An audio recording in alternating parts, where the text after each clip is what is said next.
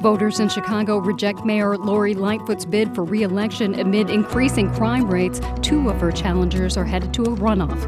It's Wednesday, March 1st. This is WBUR's Morning Edition.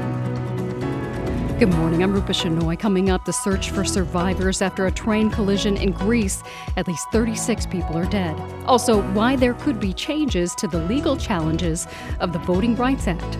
If that process is taken off the table, then the protection of minority voting rights will be much weaker after that case than it was before. And this hour, celebrating the man behind 25 years of poetry jam nights at the Lizard Lounge in Cambridge. This is 25 years dissertation in the making, underground style. Berkeley College of Music needs to give this man a doctorate. Sun this morning, clouds this afternoon in the 40s. It's 7:01. Now the news. Live from NPR News in Washington, I'm Corva Coleman. A new House panel held a primetime hearing last night to examine security and economic threats posed by China.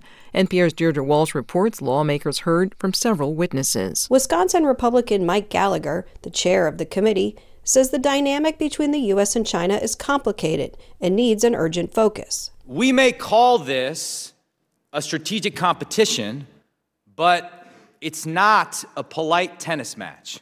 This is an existential struggle over what life will look like in the 21st century. Over 3 hours, two former Trump national security officials, the head of a manufacturing association, and a human rights activist detailed how the Chinese Communist Party has gained power over global markets and endangered American interests in the region. Lawmakers vowed to take action to reduce threats and boost U.S. competition. Deirdre Walsh, NPR News, the Capitol. Secretary of State Antony Blinken is warning China not to provide Russia with weapons as Moscow continues to attack Ukraine. Blinken is headed for India at a meeting of foreign ministers of G20 nations. Blinken is not scheduled to meet either China or Russia's foreign ministers. There has been a shocking and deadly train crash in Greece. A freight train and a passenger train collided head-on last night while traveling at top speed. Associated Press reporter Derek Gatopoulos says at least 36 people have been killed. The freight train was carrying very heavy cargo. It was construction material. The impact was incredible. It sent the other train basically flying up into the air, landing, twisting, and catching fire. And they're still pulling out bodies from the wreckage after they've managed to lift the heavy parts of the front part of the train by a crane. He spoke to NPR's Morning Edition. In a split vote, advisors to the Food and Drug Administration have found that the first vaccine for protecting older adults against RSV appears safe and effective. NPR's Rob Stein has more. The FDA advisors voted 7-4 that the vaccine made by Pfizer appears safe and effective at protecting people ages 60 and older against the common respiratory virus. Those voting against the vaccine expressed concern about some safety issues, including the possibility that the shot may increase the risk for a rare neurological complication known as Guillain-Barré syndrome. They also argued the company had not provided strong evidence that the vaccine works well. The same advisors will consider another RSV vaccine made by GSK on Wednesday. The FDA will decide by May whether to approve them. Rob Stein, NPR News. There will be a runoff election in April for Chicago mayor. It will feature the top vote-getting candidates from yesterday's election, Brandon Johnson and Paul Vallas. Chicago voters denied incumbent Mayor Lori Lightfoot a second term. This is NPR. From WBUR in Boston, I'm Rupa Shenoy. Beginning today, what you pay for the natural gas you use to heat your home or take a hot shower will decrease somewhat. WBUR's Dave Phaneuf explains. Under federal law, natural gas is sold in a competitive market, and Massachusetts gas companies have to pass that cost on to customers without profit. That means when supply rates drop, so does the cost to consumers. State Department of Public Utilities says a typical Eversource and National Grid gas customer will see their monthly payments drop by about 10%. The last decrease was a month ago when the prices dropped between 4% and 5%. Natural gas customers saw their rates jump about 20% statewide when the winter rates went into effect in November. Today's decrease is because of updated forecasts on customer usage and a drop in natural gas prices on the open market this winter. For 90.9 WBUR, I'm Dave Phaneuf.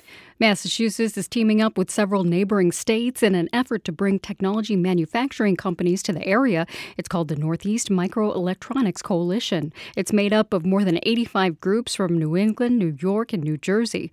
The group wants to tap into federal funding for the project. Christine Nolan is with the group Mass Tech Collaborative. What we're looking to do with this particular proposal is form a regional hub where we can focus on the technologies that are extremely important to the DoD. And these are systems like 5G, 6G, AI, and quantum. Governor Maura Healey promises to match the federal funding if the project wins approval. The state inspector general wants Boston Public Schools to get its buses to school on time. That comes as BPS plans to extend its bus contract with the company Transdev. The state inspector general tells the Boston Globe he's worried Transdev won't improve if the contract is renewed. The contract needs to be ratified by the school committee before it can take effect. UMass Memorial Health in Worcester says it will close its COVID testing site at the end of the month. It's located at the Mercantile Center on Front Street. The hospital says with the number of COVID cases slowing, demand for testing at the site is dropping. Nearly 100 people are set to become U.S. citizens today at the JFK Library in Dorchester. This is the first naturalization ceremony the library has hosted since the pandemic started. Rachel Floor is the executive director of the library. She says it's meaningful for the library to play a small part in a large moment of someone's life. It's such a reminder to all of us, even those who were born here, that citizenship is a privilege. Many of us have not taken that oath. It's such a good reminder of the intentional, conscious effort that each of us need to make daily to live up to our own responsibilities as citizens. Flores says people from 49 different countries will become citizens today. It's 7:07. We're funded by you, our listeners, and by ThoughtForms, custom builders of high-performance, healthy homes and places that strengthen our communities. Supporting Climate Interactive's mission to help people everywhere create a sustainable and equitable future with their online climate solutions simulator. climateinteractive.org and thoughtforms-corp.com. The Bruins' Charlie McAvoy scored with seconds left in overtime last night. The Bees beat the Flames 4-3 in Calgary. The Bruins will return home tomorrow to skate with the Buffalo Sabres. The Celtics will be at the Garden tonight to play the Cleveland Cavaliers. At spring training in Florida last night, the Red Sox beat the Marlins 7-2. The Sox will play the Astros this afternoon. Sunny to start today, but then turning cloudy. Temperatures will get to the lower 40s. Cloudy tonight with some rain or snow showers. It'll get into the 30s. Rain ends in the morning. It'll turn cloudy and be warm with a high near 50. We could get some snow Friday night into Saturday. It's 33 degrees in Boston at 7:08. WBUR supporters include the Charles Stewart Mott Foundation. For more than 95 years, supporting efforts to promote a just, equitable, and sustainable society. More at mott.org. It's Morning Edition from NPR News. I'm Leila Fadel. And I'm Steve Inskeep. We've heard a lot about the United States shifting its approach to China. So how does that look from China? The divide between the world's two largest economies was on display last night. A special committee in the U.S. House of Representatives held a hearing on the threat of China. The committee was created to showcase exactly that message. About 7,000 miles away, Chinese officials were listening, and so was NPR's John Ruich, who's covered China for many years. Hey there, John. Good morning. So I'm imagining not a lot of people in China had access to this congressional hearing very early in the morning China time, but how closely have people been following the decline in relations with the United States over years? Yeah, that's a safe bet. This issue has not gotten a ton of coverage, but of course, China-U.S. relations get a lot of coverage in state media. It's a topic of discussion. Beijing, the state, of course, claims that Washington is to blame for it all. As everywhere, there's a wide range of views, right? I've heard people quietly critical of their own government here for the foreign policy they've adopted. I've certainly had conversations with people who are convinced that the U.S. is out to thwart China. Then comes this hearing, right, which showcases this popular view in the U.S. that Americans got China wrong over the decades, thinking it would become more liberal as its economy became more integrated with the world, that Beijing took advantage of that and wants to overturn the world order as we know it. And so now it's time to change our approach. Here's Mike Gallagher, the Republican from Wisconsin who chairs the committee. We must act with a sense of urgency. I believe our policy over the next 10 years will set the stage for the next 100.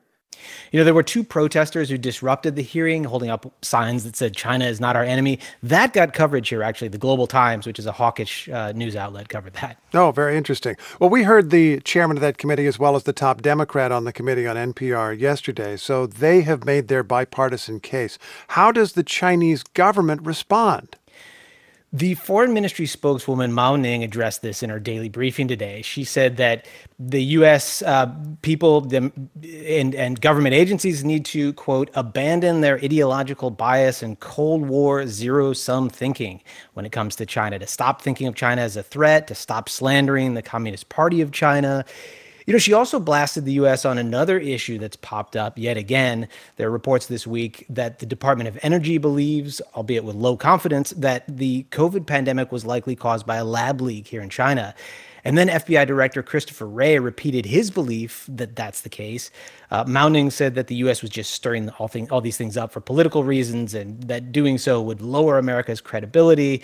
And she urged Americans to respect science and the facts, which is something that critics could argue China has at times fallen short on with the virus, too. I'm interested that the foreign ministry spokesperson said stop slandering the Chinese Communist Party, since the U.S. officials we've talked with have emphasized they are criticizing not China broadly, but the party that rules it. Among other things, aren't U.S. officials concerned about China's Communist Party, as they would put it, allying with Russia? Yeah, they are. And in fact, the Belarusian president, Alexander Lukashenko, is in Beijing this week. He's a close ally of Vladimir Putin. China also has very close relations with Belarus that have increased and gotten deeper over the years and appear to be deepening with this meeting. Lukashenko reportedly met Chinese Premier Li Keqiang and will meet Xi Jinping.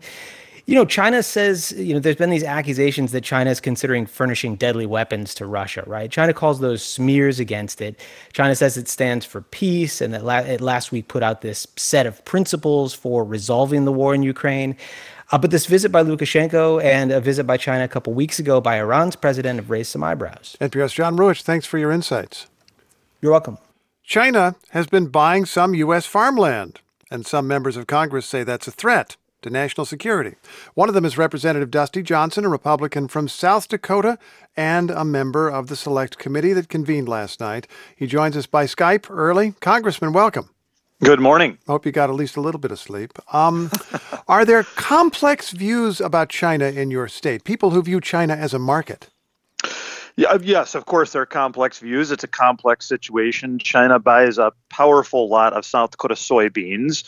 And so there are South Dakotans who view China as a market. But I'll be honest, Steve, in recent years, I think there has been a broadening awareness of the fact that China is a strategic competitor, no doubt. Why would it be a problem if Chinese firms, connected to the government, we presume, but Chinese businesses of some kind, buy up U.S. farmland? Well, food security is national security, and I think we've seen that Russia was able to exercise undue influence over Europe because they supplied them so much natural gas. And similarly, if China has control over food supplies in South America, Africa, Southeast Asia, even in North America, that can give them more power, more coercive power over the globe. That is not something that serves peace and security. You're talking in just literal terms that they might decide who to sell food to, and it might not be the United States. Is that right? Absolutely. And this is no small amount of food we're talking about. In recent years, the Chinese Communist Party has increased their holdings of foreign farmland. So this is farmland outside of China by 1,000%. They own 1,300 agricultural processing facilities outside of China, and that number is growing rapidly. Inside the United States, they've also bought some land, although it amounts to less than 1% of all foreign-owned land in the U.S. So it's not 1% of land, it's 1% of all foreign-owned land in the United States is Chinese. Do you really need to ban that activity? It is a very small piece of the pie right now in America. But one thing we heard from our witnesses last night was that we cannot give the Chinese Communist Party coercive power over our economy. And they have talked about how we have let that happen in batteries. We've let that happen in renewable technologies. We've let that happen in rare earth minerals. We have let that happen in steel. 57% of the world's steel is made in China. 4% in America. And so food is one area where we continue to maintain a competitive advantage. We certainly should not let that slip away. I should just be clear on one thing, and you'll correct me if I'm wrong. You indicate that China makes a whole lot more steel than the United States at this point, but the United States still makes most of its own steel for our own market, right? It does, of course, when you have, a hot economy, things you want to ramp up, particularly from a national security perspective, you do want to have lots of your own domestic production. And I think America would like to go back to the days where we were a steel exporter. Okay, so getting back to your bill here, which involves farmland or real estate generally, I suppose, what is the rule that you would put in place regarding China? It would blacklist, and not just China, also North Korea, Iran, Russia, state-sponsored companies or key partners of those countries, particularly of the Chinese Communist Party. It would blacklist them from purchasing either American farmland or American agricultural processing facilities. Blacklist them. I'm curious if one of the side effects would be a decrease in the value of that land, fewer customers for it. Well, to your point earlier, Steve, right now, the Chinese Communist Party is not a major player in farmland in this country. But, we did see that they purchased a fair amount of farmland near the Grand Forks Air Force Base. We had General McMaster tell us last night that it is kind of surprising, perhaps not for people who are paying attention to China, I guess. But it is interesting how much farmland China has purchased near key military installations. So their purchases are, as of yet, not enough, I think, to drive market value. They are enough to be concerning to people who pay attention to national security. Sounds like you feel like they might be growing a little more than food on that land. Well, that was certainly what our experts suggested last night. And you alluded to the bipartisanship, and I think it's good. It was remarkable how bipartisan last night's hearing was. Congressman, it's a pleasure talking with you. Thank you so much. Absolutely. Thank you. Representative Dusty Johnson is a member of the House Select Committee on China. Chicago's Mayor Lori Lightfoot lost her bid for re-election yesterday. She was the city's first black woman mayor, its first openly gay mayor, and she swept when she won 4 years ago. Now the top two candidates head to a runoff election, and Lightfoot isn't one of them. From member station WBEZ in Chicago, Tessa Weinberg reports. A tearful Lightfoot took to the stage Tuesday night, flanked by her wife Amy, amid cheers of "We Love Lori." 4 years ago, Lightfoot made history as the first black woman and openly gay mayor to lead Chicago. But last night, the incumbent mayor came in third place, well short of the vote she needed in what was a crowded 9-way race. Her opponent slammed Lightfoot for a rise in crime and her tough negotiating style. But as she conceded, Lightfoot talked of her accomplishments that included bolstering development in disinvested neighborhoods, getting guns off the streets, and shaking up the status quo of City Hall.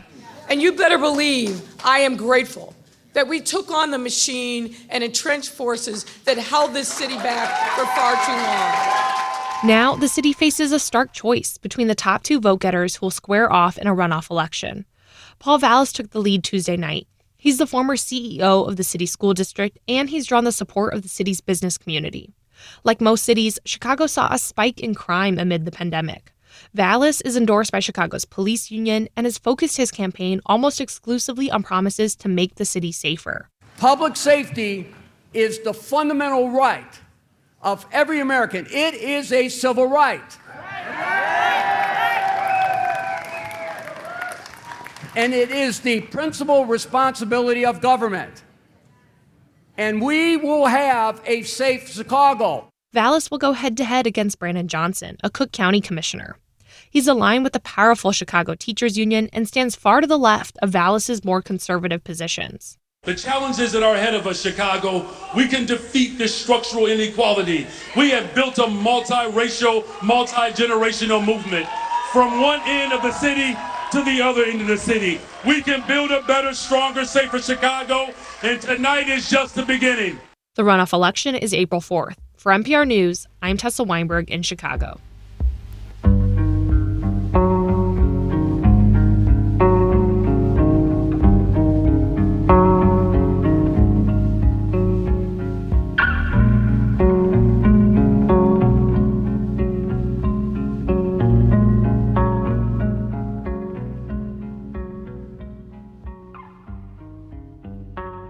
This is NPR News. This is 90.9 WBUR. I'm Rupesh Shenoy. Coming up, Pakistan's economy is on the verge of collapse as the UN warns more than 5 million people are close to famine. It's 7:20. Turn your old vehicle into new news. Support the programs you love by donating your car or boat to WBUR. Details at wbur.org/cars. Mornings are dark this time of year, and the news can feel that way too. Morning Edition from NPR News helps keep you informed, not overwhelmed. Listen for a brighter start to your day. Listen again tomorrow morning on 90.9 WBUR. We're funded by you, our listeners, and by Bass, Berry & Sims Healthcare Law Practice, advising academic medical centers and healthcare providers on complex legal matters nationwide. More at bassberry.com. Clouds move in throughout the day today, and we'll have a high near 42, a low around 34 tonight, and there's a slight chance of rain and snow early in the evening, then rain overnight. Tomorrow, rain likely in the morning, otherwise cloudy with a high near 48. Right now, it's 33 degrees in Boston at 7:20.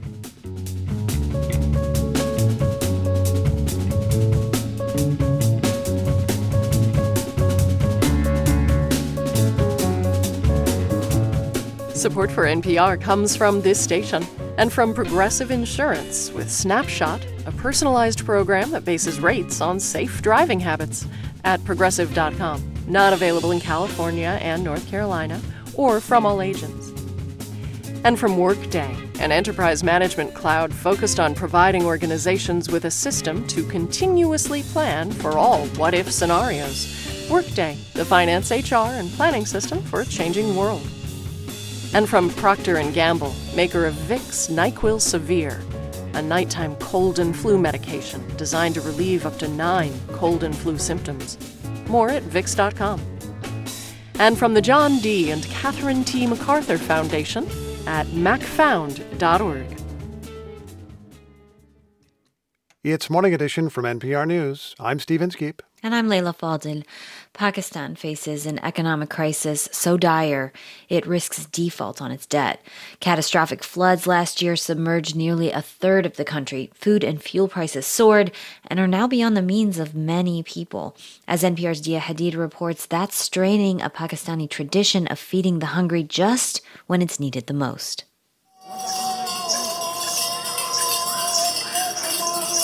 A dervish with bells strapped to his chest salutes the shrine of a Sufi saint buried in the capital Islamabad. The dervish Ghulam Muhammad says more people need to support the poor the way this shrine does. In one hall at the sprawling shrine complex, a cook dishes up greasy rice, a waitress slaps down the plates, and one woman argues that she didn't get enough. 52-year-old Salima Bibi hovers at the entrance, hoping the waitress inside will forget she's already been served once. She's holding a plastic bag in one hand. She shows it to me and my colleague, Abdul Sattar.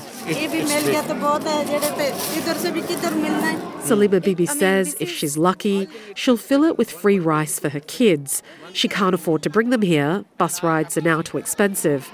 But she's already got a meal. She stuffed that in a different plastic bag that she's tucked under her draping headscarf. She was meant to eat it, but couldn't. I'm a mother. How I can eat without my kids? Salima Bibi isn't alone. A boy in tattered clothes sells plastic bags to shrine visitors precisely for this. A little girl clutches a tiny pink plastic bag with rice, her leftovers. The feeding halls at this shrine rely on donations from visitors. They pay cooks in open-air stalls surrounding the shrine to prepare enormous cauldrons of food that are shipped to the halls. But as Need saw, one cook, Bilal Khan, says they're receiving less donations. And because everything costs more, they're making less food. Khan says he used to make 20 cauldrons a day. Now he prepares barely half that number. Last year, donors often requested he cook chicken or beef stews for the poor. This year, people don't want to even order chickpeas with their rice dishes. Across the shrine, 13-year-old Sheba chases friends down a marble-paved courtyard. She's from a nearby crowded slum and comes here to play and to eat. Sheba and her friends say their parents can't afford to buy once cheap staples like lentils. We don't eat at all at home. We come here and eat. As we chat, a security guard rushes over and smacks Sheba hard against her shoulders. Sheba scrams. The guard apologises. Later, he tells us he thought Sheba was trying to pickpocket us. Reports of petty crime like this have been increasing as hunger spreads. And the hunger we hear about in the shrine reflects what the World Food Programme sees in its data. The organisation expects that by March, more than 5 million people will be a step away from famine levels of hunger. Chris Kay is the Pakistan country director. That number is frightening. It's frightening, and particularly when you balance it against what's happening next door in Afghanistan. What's happening in Afghanistan is that since the Taliban seized power, a humanitarian crisis has spiralled out of control, and more than 6 million people there are close to famine. So we're not far away from a food insecure situation in Pakistan in terms of absolute numbers, to the numbers that we're seeing in Afghanistan. The hunger has even reached a prosperous area where the poor have long flocked to work. The textile mills on the fringes of Faisalabad, a city about 4 hours' drive from the capital. There, one charity recently opened a roadside cafeteria. It serves free meals to workers like Muhammad Imran. He sits with his back to the entrance so nobody can see him. He mops up a plate of curried goat with a piece of naan. I came here with a heavy heart, but I have no choice. About 6 months ago, Imran says his monthly wage of $115 stopped stretching to the end of the month. The price of wheat, oil, vegetables doubled in his village, and his family cut down on food. He began sleeping at the mill after the price of bus tickets home shot up to 80 cents. It got so bad, Imran pulled his daughter out of the 9th grade. He couldn't pay her $20 school fee.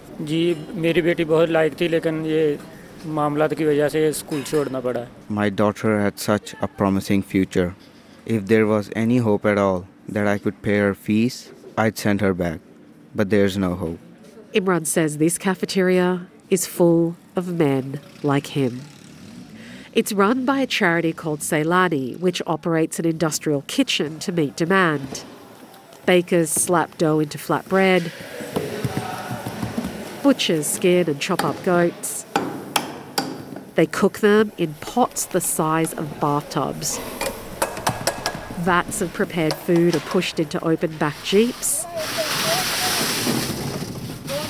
Supervisors check off items. And free lunch is distributed for around 20,000 people.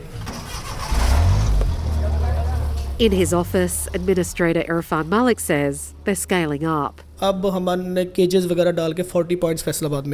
26 cafeterias 2 years ago, they now have 40. And his staff expect the number of people needing food to double this year. That's one charity in one relatively prosperous city. Down the road, 45-year-old Ghulam Nabi keeps an eye on cotton looms in a one-room factory. His cheekbones protrude. His arms are bony. He's piling up debt to buy food. He owes $70 at the local shop. That's his monthly wage. But somehow Ghulam Nabi says he's managing. He says, I work. I don't need free food. For now. Dia Hadid, NPR News, Faisalabad.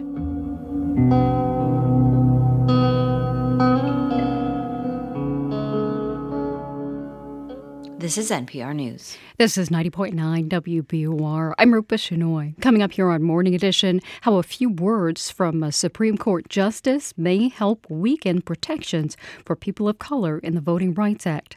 And Nigeria, Africa's largest democracy, has a new president-elect who insists that recent elections were fair. It's 7:29. Follow the news all day with WBUR. We're at 90.9 on the radio, WBUR.org online, and on the WBUR mobile app on your phone. We're funded by you, our listeners, and by Cambridge School of Culinary Arts in Porter Square, with private cooking events for team building, family reunions, birthday parties, or nights out. CambridgeCulinary.com.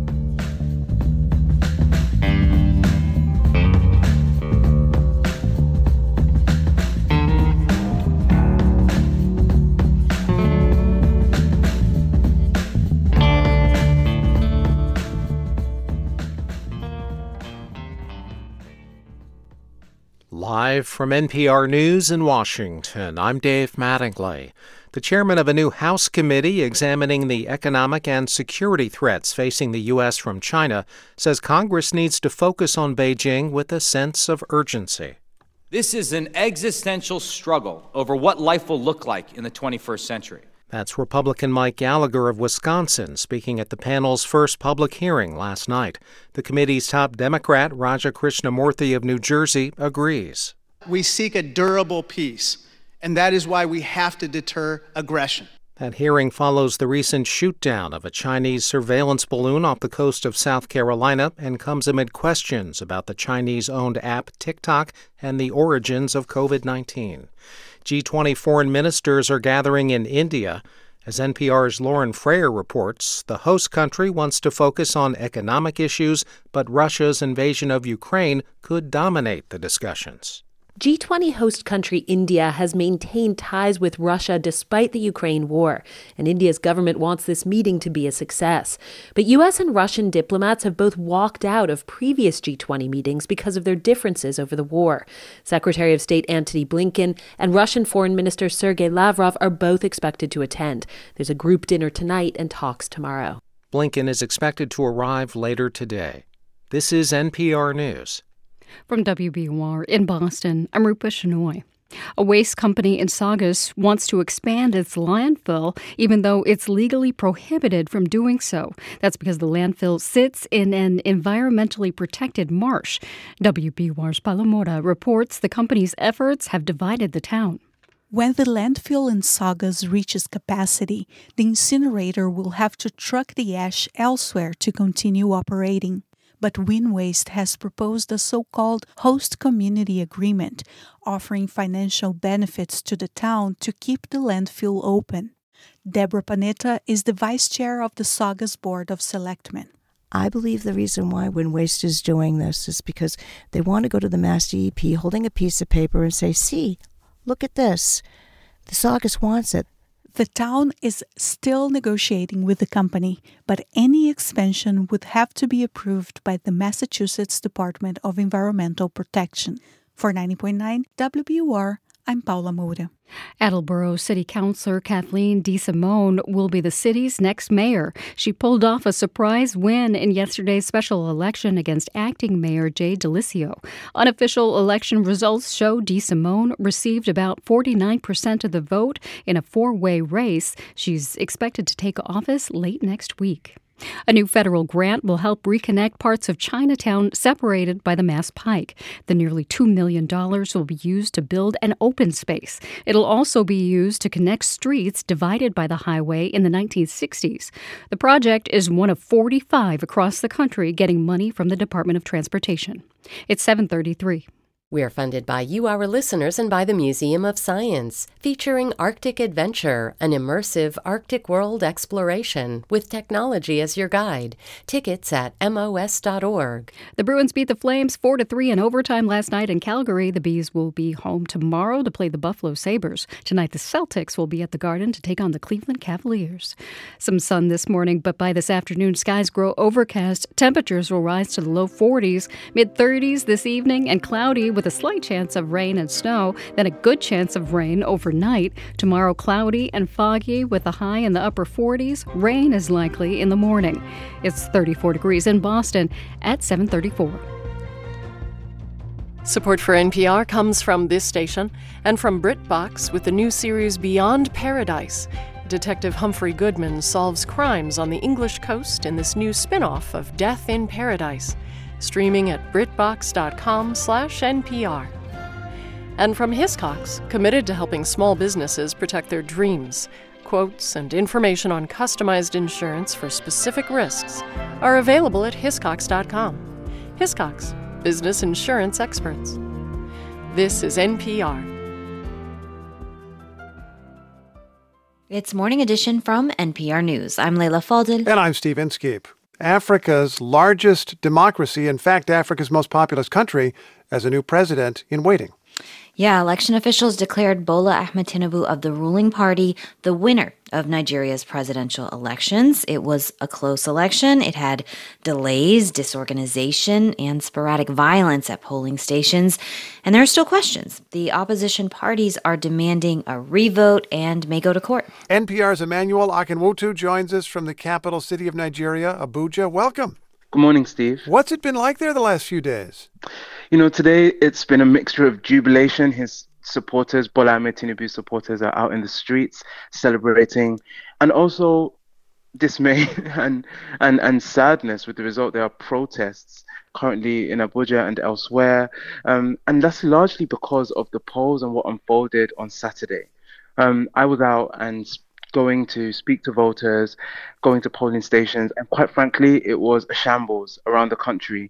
The Electoral Commission started late.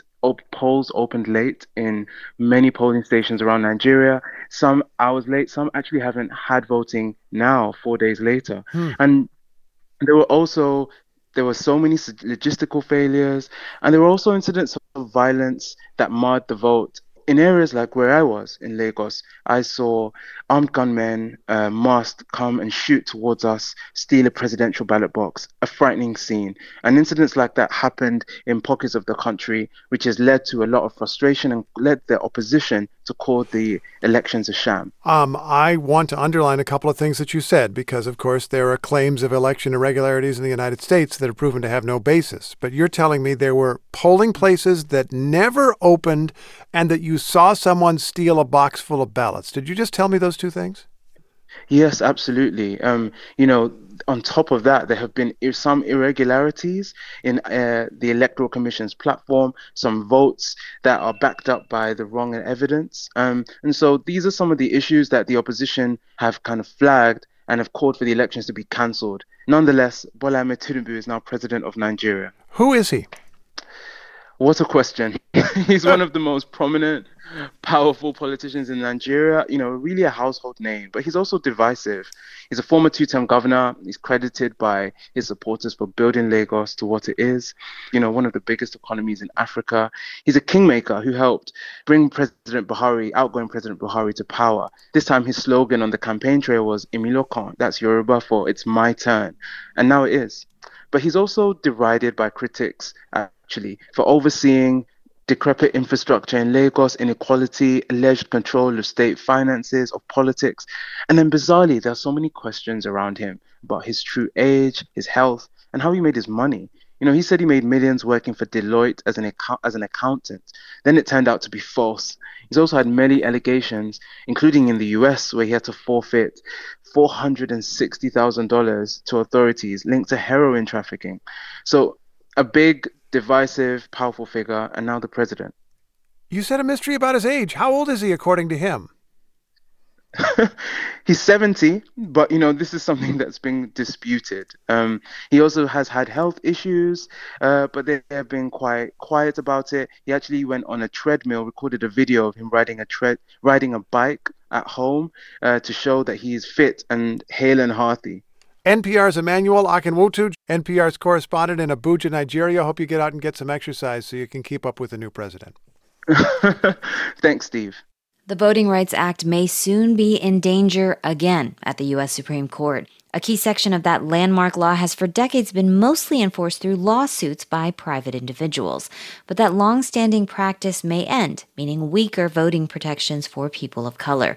NPR's Hanzilo Wong reports. Back in 2021, Supreme Court Justice Neil Gorsuch released a single paragraph.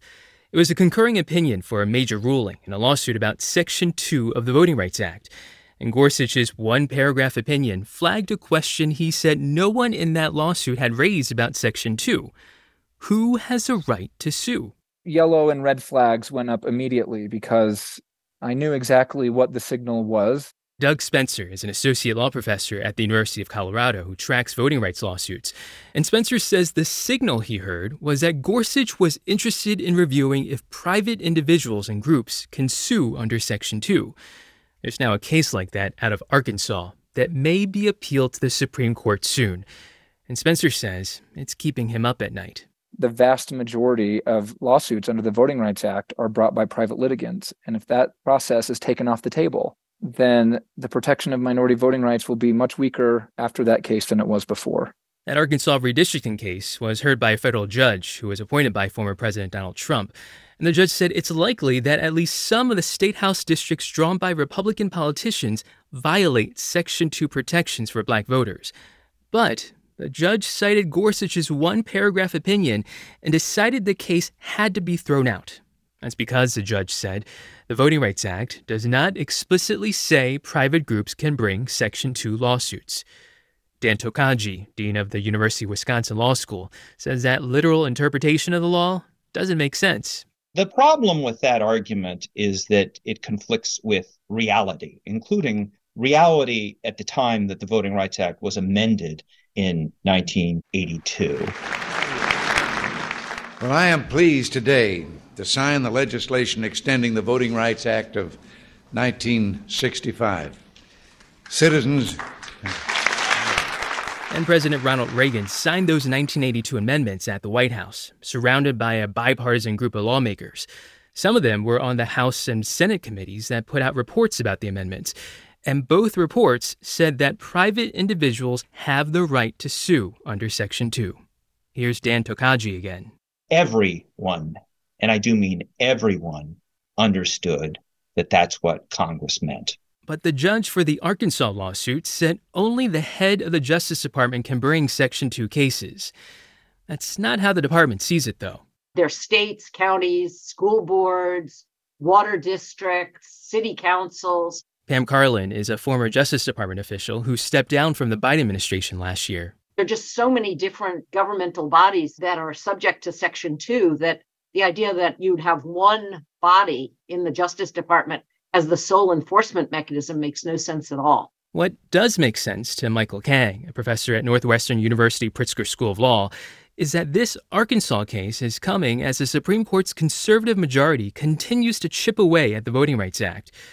Kang says if private individuals are no longer allowed to sue under Section 2, Republican governments that want to cut back minority voting opportunities, there'd be a new world of possibilities for them to take advantage of. It'd be really hard to challenge a lot of what they might do. For now, voting rights advocates are watching to see what the Eighth Circuit Court of Appeals does first about this Arkansas case before it potentially makes its way to the Supreme Court.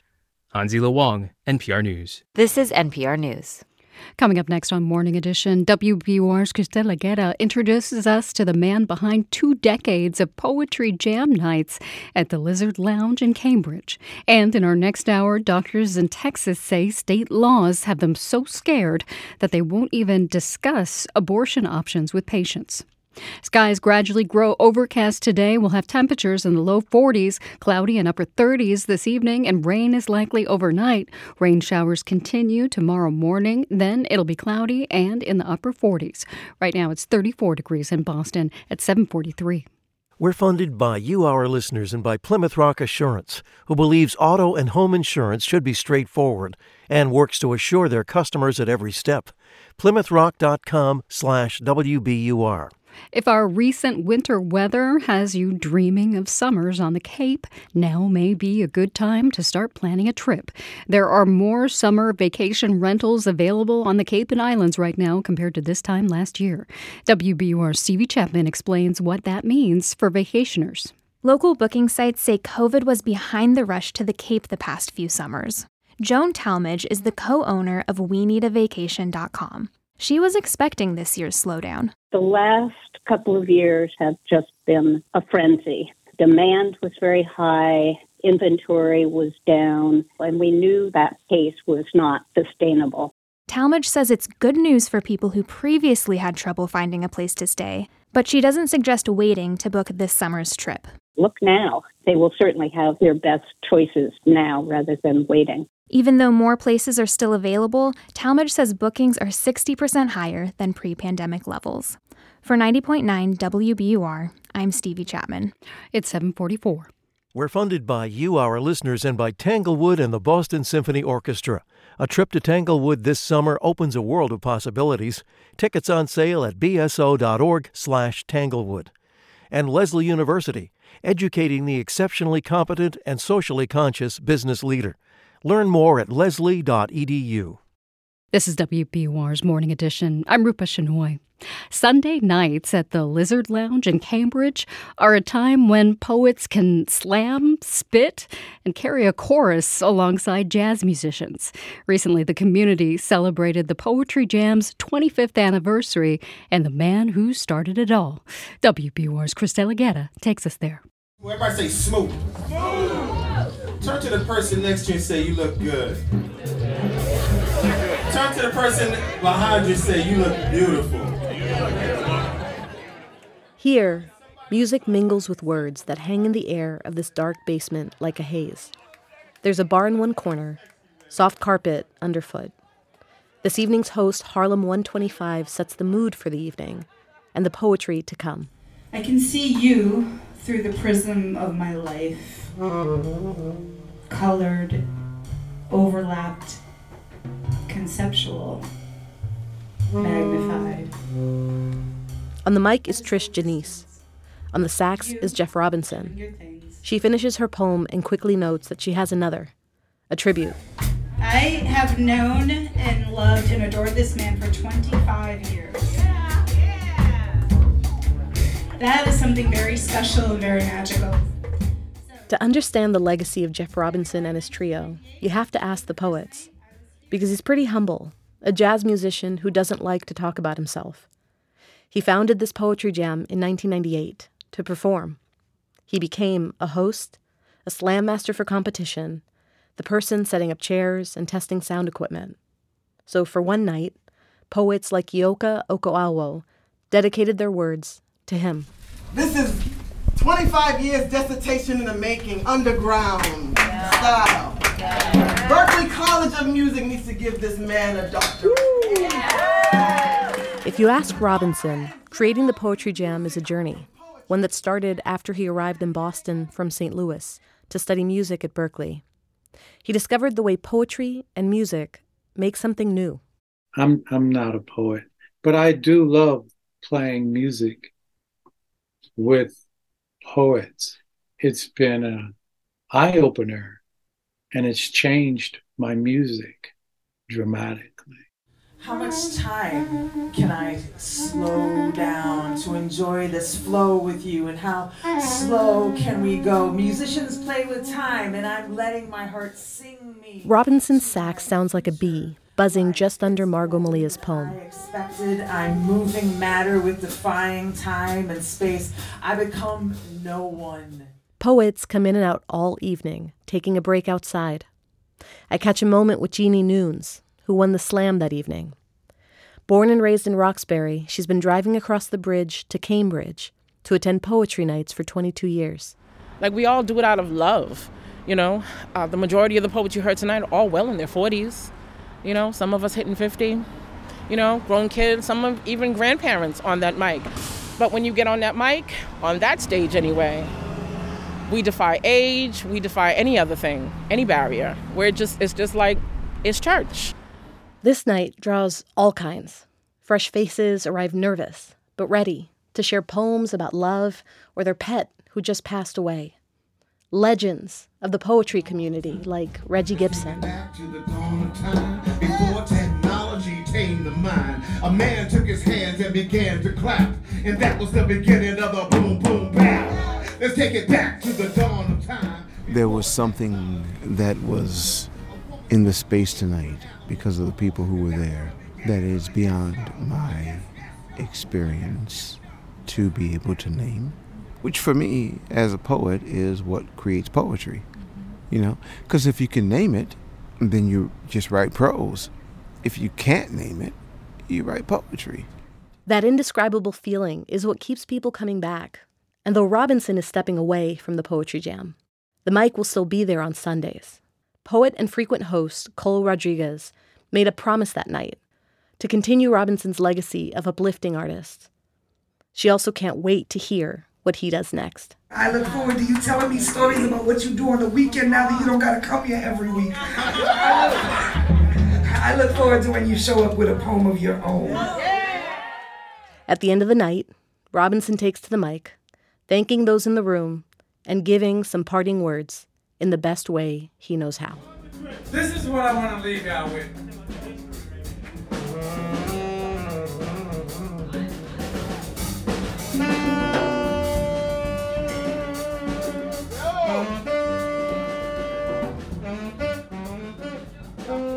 For 90.9 WBUR, I'm Cristela Guerra.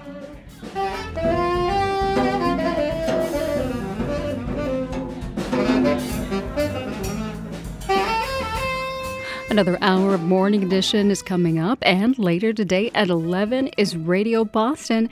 Tiziana Deering is here to give us a preview. Good morning, Tiziana. So nice to see you on this hump day. It is the middle of the week, Rupa. It feels like the middle of the week. Yeah, it does. But it's great to be here.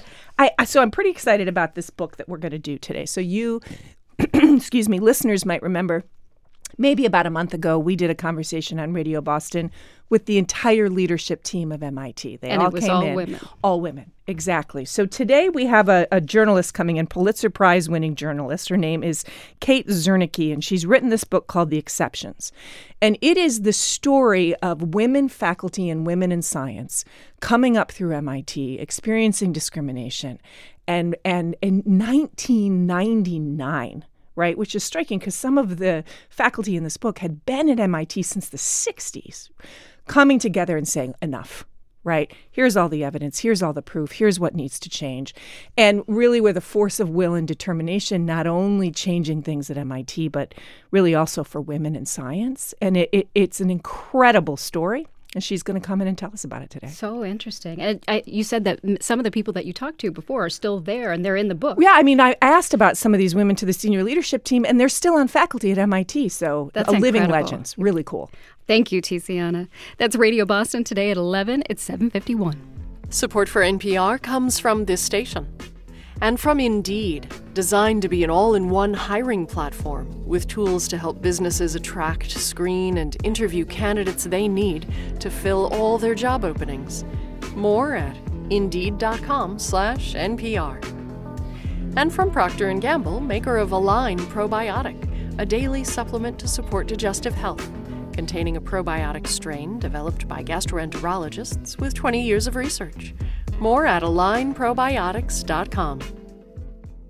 It's Morning Edition from NPR News. I'm Steve Inskeep. And I'm Leila Fadel. Here's an enduring legacy. Pink Floyd's album Dark Side of the Moon was released 50 years ago today, and it's still on the Billboard charts.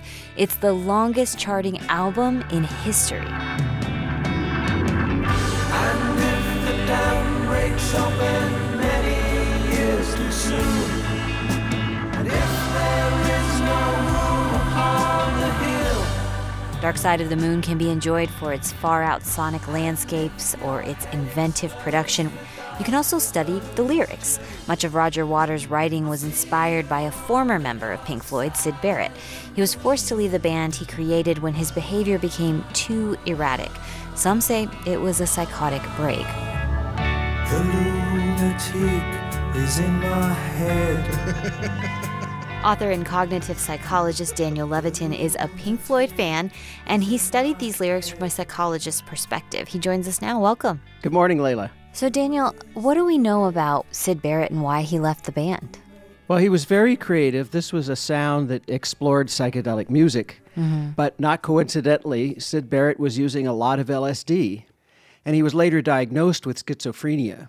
LSD and psilocybin are known as dissociative drugs that can lead to temporary depersonalization. So in the context of spiritual growth and therapy, this can be positive. Your ego dissolves.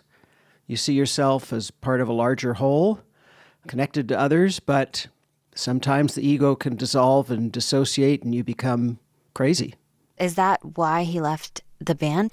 Well, ultimately, I think, Layla, the problem was that Syd was unreliable as a bandmate. He missed gigs, he was paranoid, and on stage he would sabotage the performances or not play at all. His bandmates tried to get him to a psychiatrist, but he wouldn't go, and so they kicked him out in 1968. Now, Roger Waters says he based a lot of Dark Side of the Moon on Syd Barrett. Where do we hear that? Well, I think the themes of madness and alienation permeate the record. We can't know for sure which specific lyrics were about Barrett, as opposed more generally to mental anguish, but listen, the very first thing you hear on the record is that haunting heartbeat. And some machine sounds and voices, and I always imagined it as a mental hospital. Oh. And the narrator says, "I've been mad for years. I've always been mad." And Roger Waters has said that Syd was always the heartbeat of the band.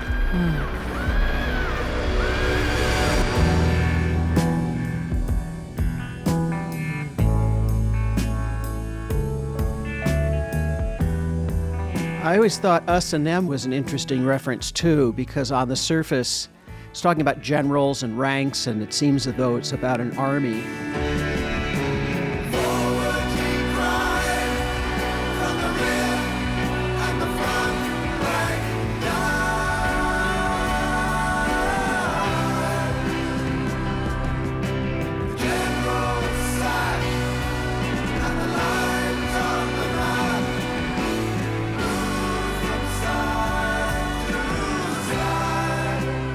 I think Waters is too good a lyricist to not use a metaphor. So I assume it's a metaphor for the firing of Syd. And I might be going out on a limb, but the line, "Forward he cried from the rear, and the front rank died." So that's Roger, formerly in the rear of the band, firing the front rank. Wow. Saying that, the band must move forward, and it means sacrificing Syd. And in the end, it's only round and round, round and round. I'd love to talk about the song Time. From a psychologist's perspective, those lyrics, they must have great meaning. Right off the bat, they're playing with time. You hear that clop-clop sound, like a heartbeat or a clock ticking. And you think that the higher-pitched one is the downbeat, but as soon as the instruments come in, you realize you're off the beat and everything's upside down and your sense of time is distorted. And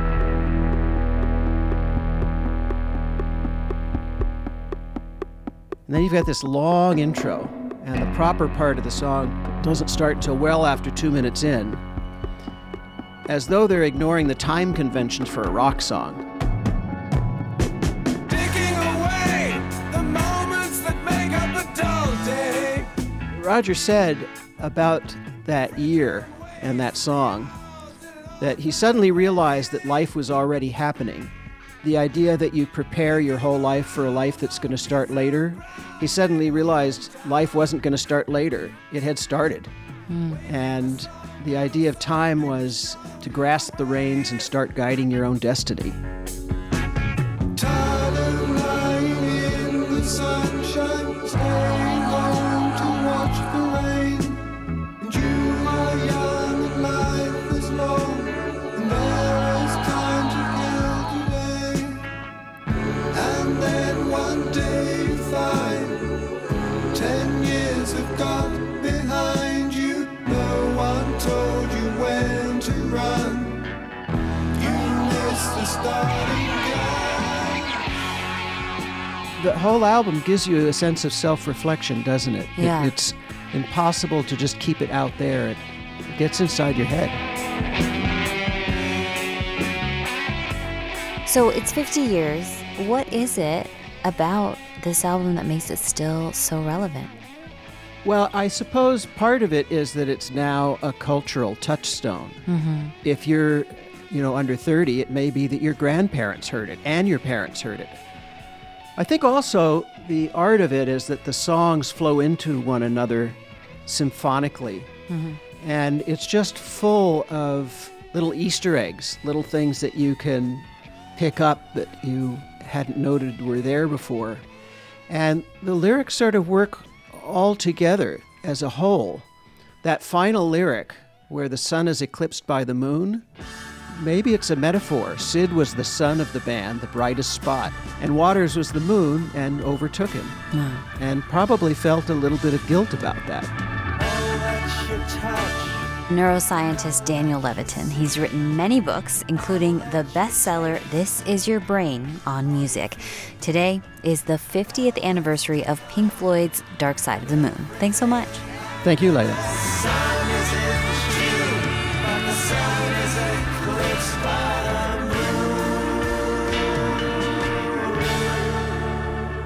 This is Morning Edition from NPR News. I'm Layla Falded. And I'm Steve Inskeep.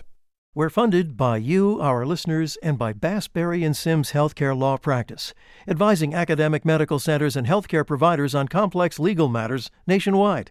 More at bassberry.com. And MathWorks, partnering with the National Society of Black Engineers to accelerate STEM education and careers. mathworks.com/NSBE. I'm reporter Deborah Becker, and this is 90.9 WBUR FM Boston, 92.7 WBUA Tisbury, and 89.1 WBUH Brewster. Listen anytime with our app or at WBUR.org. WBUR, Boston's NPR news station. The head-on high-speed collision of a passenger train and freight train in Greece has killed at least 36 people and injured 85 more. It's Wednesday, March 1st. This is WBUR's Morning Edition. Good morning, I'm Rupa Shenoy. Coming up, abortion laws in Texas have some doctors scared to talk about the option with their patients. I have colleagues who say cryptic things like, the weather's really nice in New Mexico right now. Also, a waste company in Saugus is pushing to expand its landfill, even though it sits in a protected marsh. It would never be allowed or permitted now in current daytime. Plus, new research shows climate change is making hurricanes more frequent and stronger. One that might have been too weak to be a real problem before is now going to be stronger. So even for the same number of storms, the number that are a real problem goes up. It gradually grows cloudy today in the low 40s.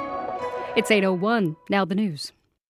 Live from NPR News in Washington, I'm Corva Coleman. China has called on the U.S. to abandon Cold War zero-sum thinking. This follows a new House committee that held its first meeting last night. The panel is examining the U.S. relationship with China. NPR's John Ruwitch reports. Chinese Foreign Ministry spokeswoman Mao Ning told a daily briefing that Americans need to drop their ideological bias against China.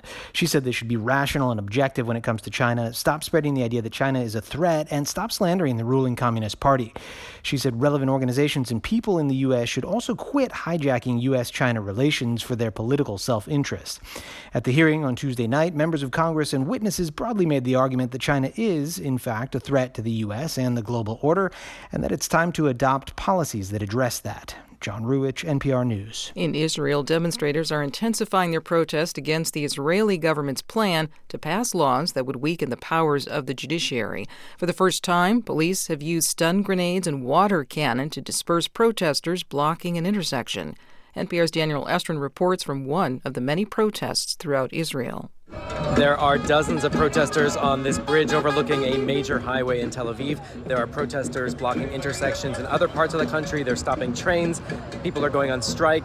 They're protesting because they say they fear their democracy is in danger. The Israeli governing coalition is advancing legislation to weaken the justice system. The Israeli government is also discussing new legislation today to make it hard to remove a sitting prime minister from office. That's because the Supreme Court is hearing a petition calling for Prime Minister Benjamin Netanyahu to be removed from office because he's on trial for corruption and yet overseeing the attempt to weaken the justice system. Daniel Estrin, NPR News, Tel Aviv. Authorities in Greece say they have arrested a station master following a shocking and deadly train crash outside of Athens. A passenger train and a freight train collided last night at high speed. They were on the same track. At least 36 people are dead and scores of other people are hurt. The first few cars of the trains have been obliterated. The Conservative Political Action Conference, or CPAC, opens its meeting today. Thousands of activists often hear from presidential hopefuls. But this year, CPAC's leader, Matt Schlapp, is facing scrutiny. He's been accused of sexual misconduct, and he's been served with a $9 million civil lawsuit. NPR's Domenico Montanaro says CPAC is defending Schlapp. Carolyn Meadows, who's second vice chair at CPAC, said that under Schlapp's leadership, quote, CPAC has grown into a professionalized organization focused on bolstering grassroots conservative activism and impacting policy, focusing on prioritizing individual liberty in America and around the world. Nothing there about the specific allegations. NPR's Domenico Montanaro reporting.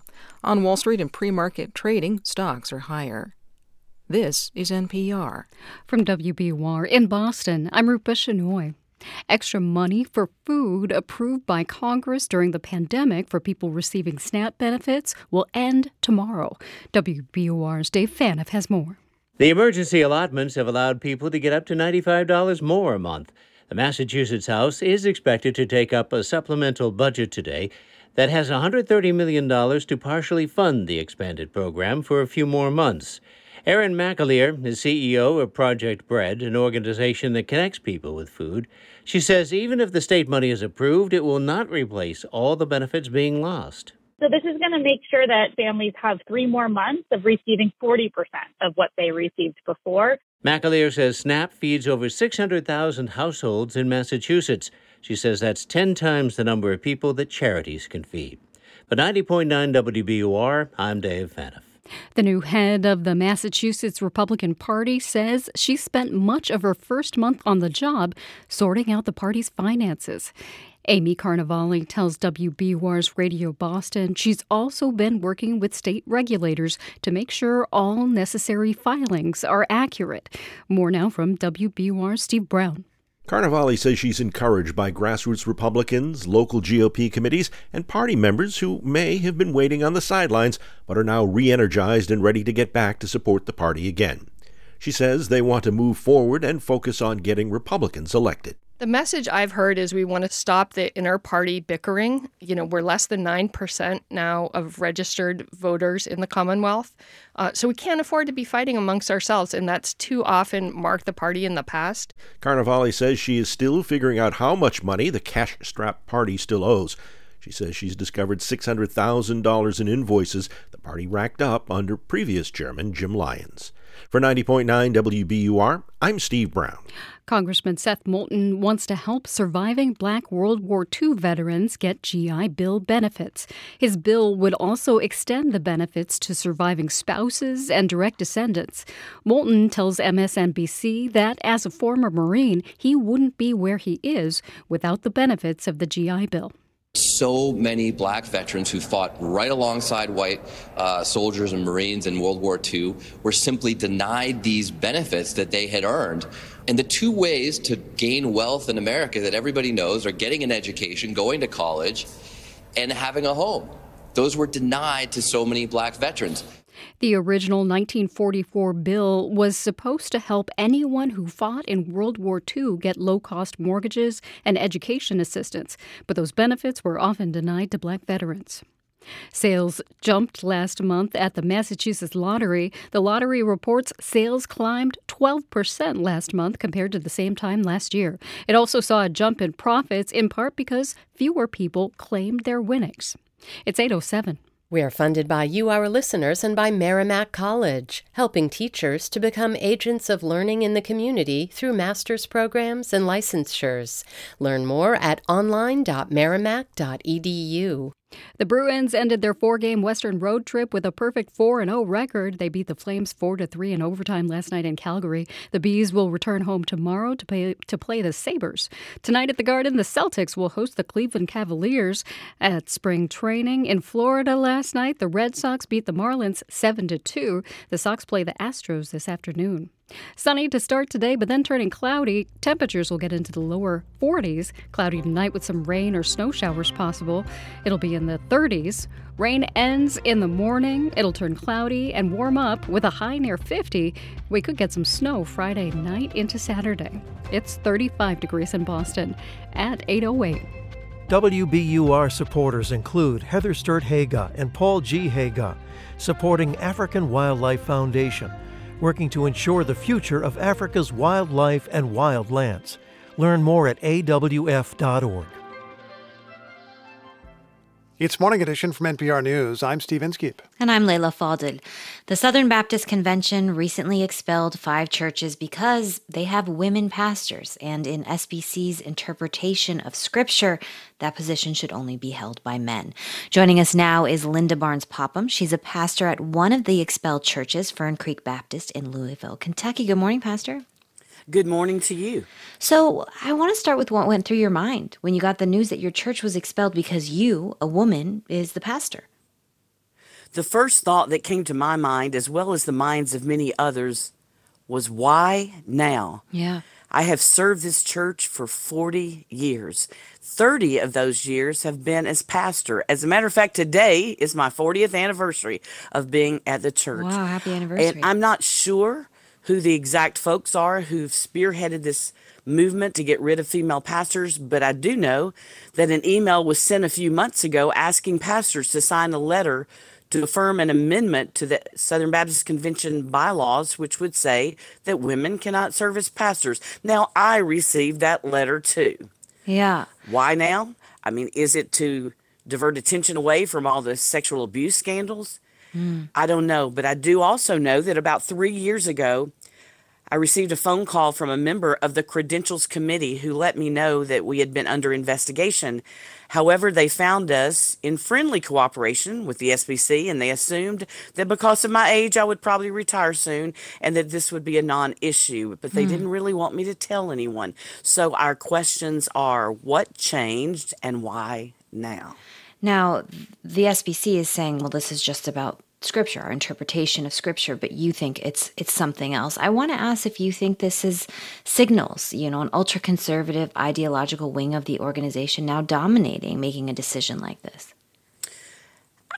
I myself and our church would be considered very conservative. So therefore, it has to be more than that. It has to be something about power, those in control. I mean, we were shocked, our congregation, because we're all about Jesus, and that's what our goal is, for people to know Jesus. We're evangelistic. What has your congregation been saying? I mean, you talk about being shocked. What are you telling congregants, and what are they asking you? Oh, well, they have the copy of everything that the Credentials Committee sent to us and how we responded back in October, because that's when the Credentials Committee contacted me this go around. In October. We had to answer several questions. Then we had a meeting on Zoom, and then they said, we're going to send a recommendation to the executive committee that you should be disfellowshipped. That meeting is going to be Monday or Tuesday. And then I thought, well, we'll receive some kind of notification after that. But the first notification I've heard of was at 4 o'clock last Tuesday from a reporter in Nashville wanting to know my reaction. So our congregation, I mean, their questions are the same. Why us? We consider ourselves very Southern Baptist. We would be more Southern Baptist than many of the other churches. Like I said, conservative, evangelistic, mission-minded. Now, of course, there are many other emotions that the congregants share with each other. We are not happy about their decision. What precedent do you think it sets to expel a church like yours and others very successful churches who are bringing people in the door, like Saddleback, at a time where a lot of people aren't coming through the door of churches? What precedent does it set in the few seconds we have left?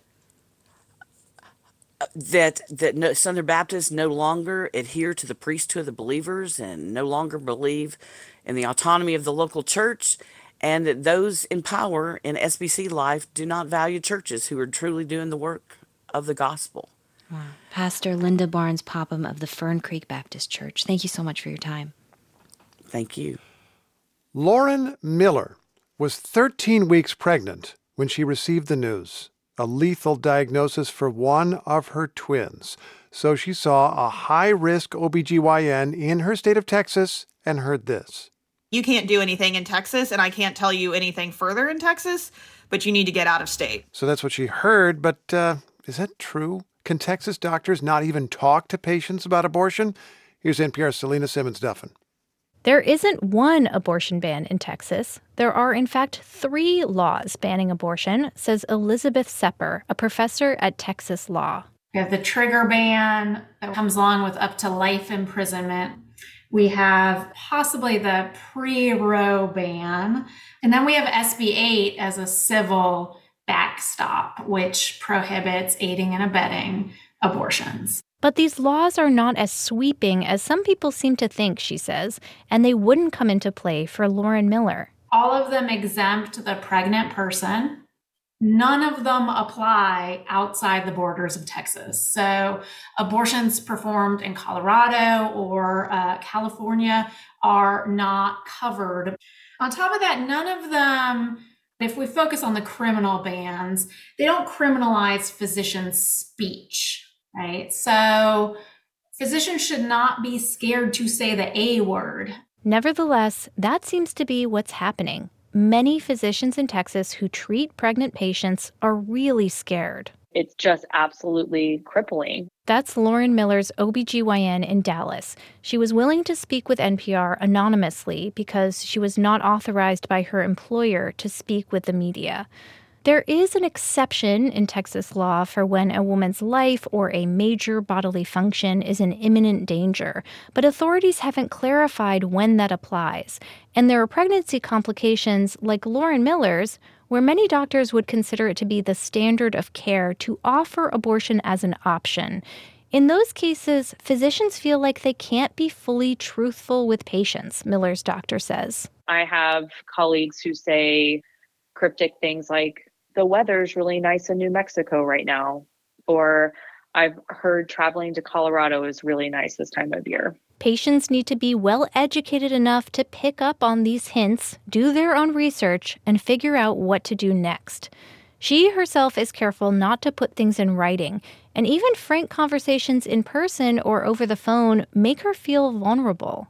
If a patient's grandmother or aunt or partner or sister or whatever finds out that I've talked to them about an abortion and that's something that really, really upsets them, all they have to do is find a lawyer and all of a sudden I'm aiding and abetting someone into an abortion. A half dozen Texas OBGYNs NPR contacted for this story didn't respond or declined to comment. Dr. Andrea Palmer, an OBGYN in Fort Worth, says a lot of people are too scared to talk. She says there's a lot of uncertainty since this hasn't really been tested in court. Nobody wants to be the first one. Nobody wants to be defendant number one on that. Palmer says even if you read the law closely, it's still not clear what doctors can say and do. The law is vague. It's really, poorly written, probably on purpose. No doctor in Texas has yet been charged for counseling their patients about abortion. Sepper, the law professor, says it's a disservice to patients when doctors don't use their First Amendment rights. Physicians have independent speech rights to speak to their patients openly, providing information, even providing referrals outside of Texas. It's not within the terms of either SB 8 or the criminal bans. Doctors' unwillingness to talk about abortion can have serious consequences. Dr. Eve Espy is chair of the OBGYN department at the University of New Mexico, where more and more Texas patients are traveling for abortions. We see people who just have no idea that there are options out of state. She recalls one Texas patient whose fetus had a fatal condition called acrania, the absence of a skull. And that was a doctor who didn't tell her, go get care out of state. She was an immigrant. And it took her a while to figure out that she could go out of state, that there were other resources. Even though she was diagnosed at 11 weeks pregnant, by the time she made it to Espy's hospital in New Mexico, she was 17 weeks, and the surgery was much more complicated. We did her procedure in the operating room with our, most complex surgeons there as backup. And she hemorrhaged, she wound up with a hysterectomy. So this is a patient who, if she had been able to have that pregnancy termination at 11 or 12 weeks, very likely would not have lost her uterus the way she did when she was 16 to 17 weeks. Espy believes that there are many doctors in Texas who would like to provide more information, but are unsure if they can. The Texas laws were designed to sow confusion and fear, and they're working. And people want to stay out of trouble, and physicians are no exception to that. NPR reached out to 5 Texas lawmakers and the state attorney general to ask for more clarity on Texas's abortion laws and to get comment on Lauren Miller's case. None responded to our request. Brendan Steinhauser, a Republican political strategist based in Austin, believes that Texas lawmakers aren't eager to take up new abortion legislation, either to create more exceptions or more restrictions. I think Republican legislators kind of realize, hey, we passed these bills into law. We weren't punished at the ballot box. So what is the incentive to do anything different? The way Lauren Miller sees it, if not for the state of Texas and its restrictions, her doctors could have done much more to help her. They would have just been able to give information freely, get it scheduled. It wouldn't become this whole agonizing process of just trying to get information of what do we actually need? Like, where do we go? How are we going to handle logistics? All of that. She had to leave her home state and travel 800 miles to get an abortion that her doctors told her she needed. That makes her angry, and she refuses to stay quiet about it. Selena Simmons-Duffin, NPR News.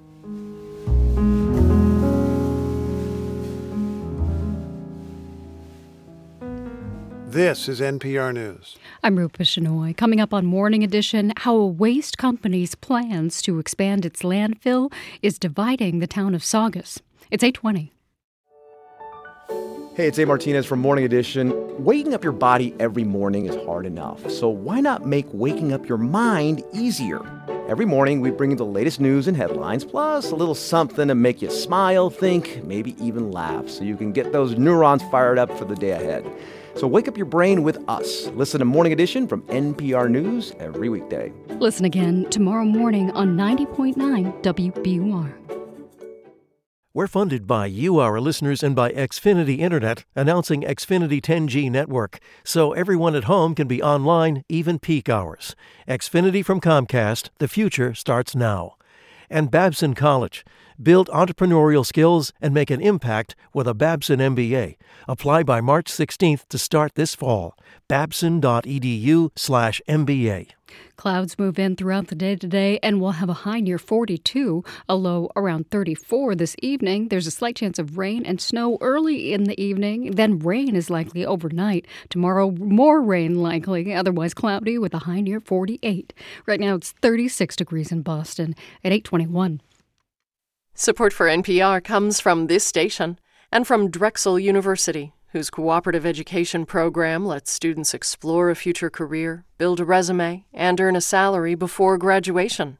More at drexel.edu/ambition can't wait.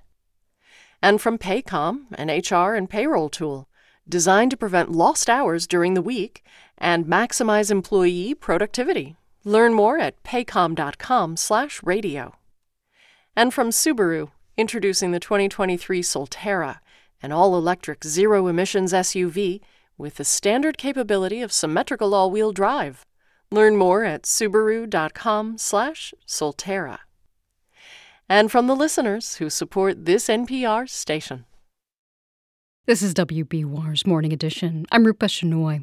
A very old trash incinerator in Saugus is running out of space to dump its ash. The company that owns it wants to expand, but it's located in a wetland, so state environmental regulations forbid it. Despite the law, the incinerator company is trying to garner community support for its plan to increase capacity.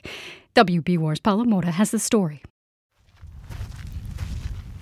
From the trail through Rumney Marsh, you can see birch trees, dry plants, and some surface water in the wetland. And you can also see the stacks of the wind waste incinerator and the landfill where it dumps the ash. Jackie Mercurio is an activist who grew up in the neighborhood less than a mile from the plant and near the protected marsh habitat. It's a critical area of concern for the environment. The ash landfill sits inside this designated area, which we have lots of marshes in our Saugus River. The marsh is home to a number of bird species, some of them endangered. The area also has shellfish and other wildlife, and it's critical for flood control. For decades, Mercurio's family has fought the incinerator to improve air quality and reduce noise. The ash landfill sits right in the marsh, and it doesn't have a double protective lining to keep waste from leaching into the marsh. It would never be allowed or permitted now in current daytime. Now, the landfill is near capacity. In the past, the company got permission to expand it, but never beyond a 50-foot height. They would just fill the gaps between piles. But now, WinWaste wants to keep using the landfill for another 20 years. The only way an expansion of this landfill would be possible if there was a change in current law and current regulation. That's Eric Worrall speaking at a recent community meeting recorded by Saugus Community Television. He's a regional director at the Massachusetts Department of Environmental Protection. The regulation hasn't stopped WinWaste from moving forward and trying to get some town officials on board. WinWaste proposed what is called a host community agreement. Basically, the company asked the Board of Selectmen to support the landfill expansion and offer the town financial benefits and promise to reduce emissions slightly.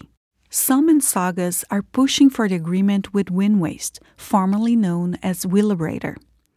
Anthony Cogliano is the chairman of the Board of Selectmen. Saugus has never won a lawsuit against Wheelabrator. Wheelabrator has continued to operate and get basically whatever they want from the DEP. This is a proactive approach to put Saugus in a better place than we've been in the past.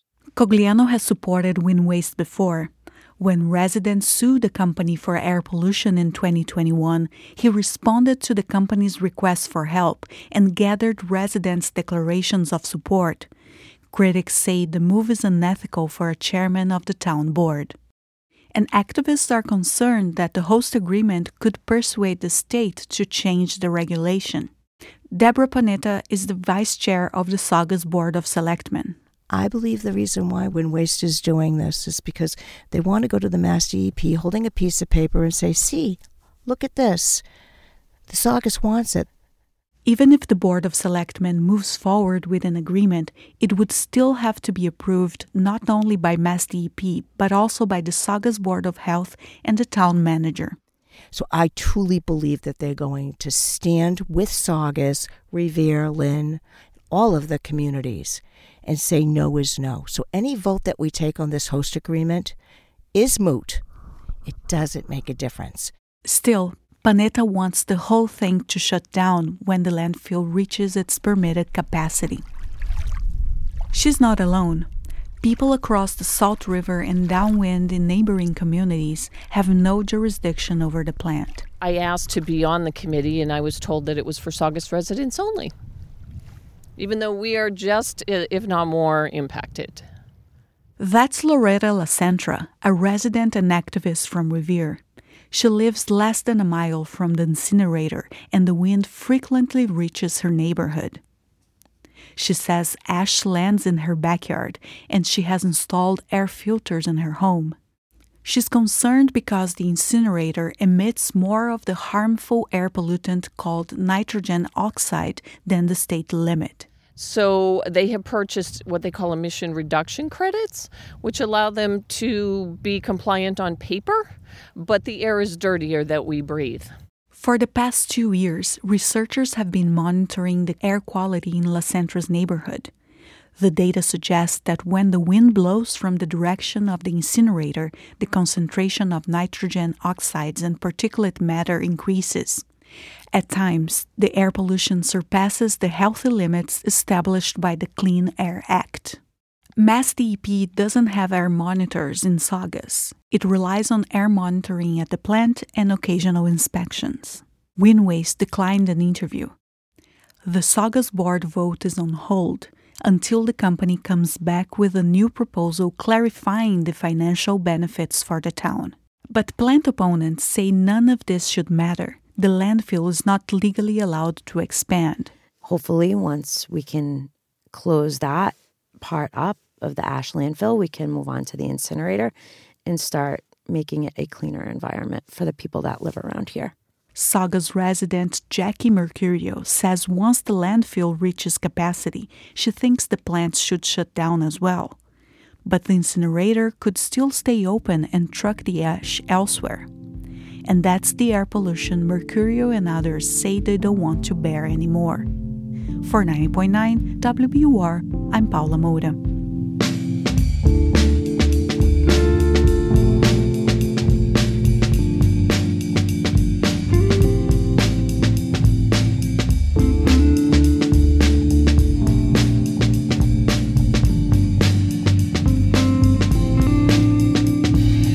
Coming up on Morning Edition, why the Justice Department may block the merger between Spirit Airlines and JetBlue, the biggest airline at Logan Airport. And a new study suggests that climate change is making back-to-back hurricanes more common, which makes it more difficult for communities to recover. It's 8:30. We're funded by you, our listeners, and by ThoughtForms, custom builders of high-performance, healthy homes and places that strengthen our communities, supporting Climate Interactive's mission to help people everywhere create a sustainable and equitable future with their online climate solution simulator, climateinteractive.org and thoughtforms-corp.com.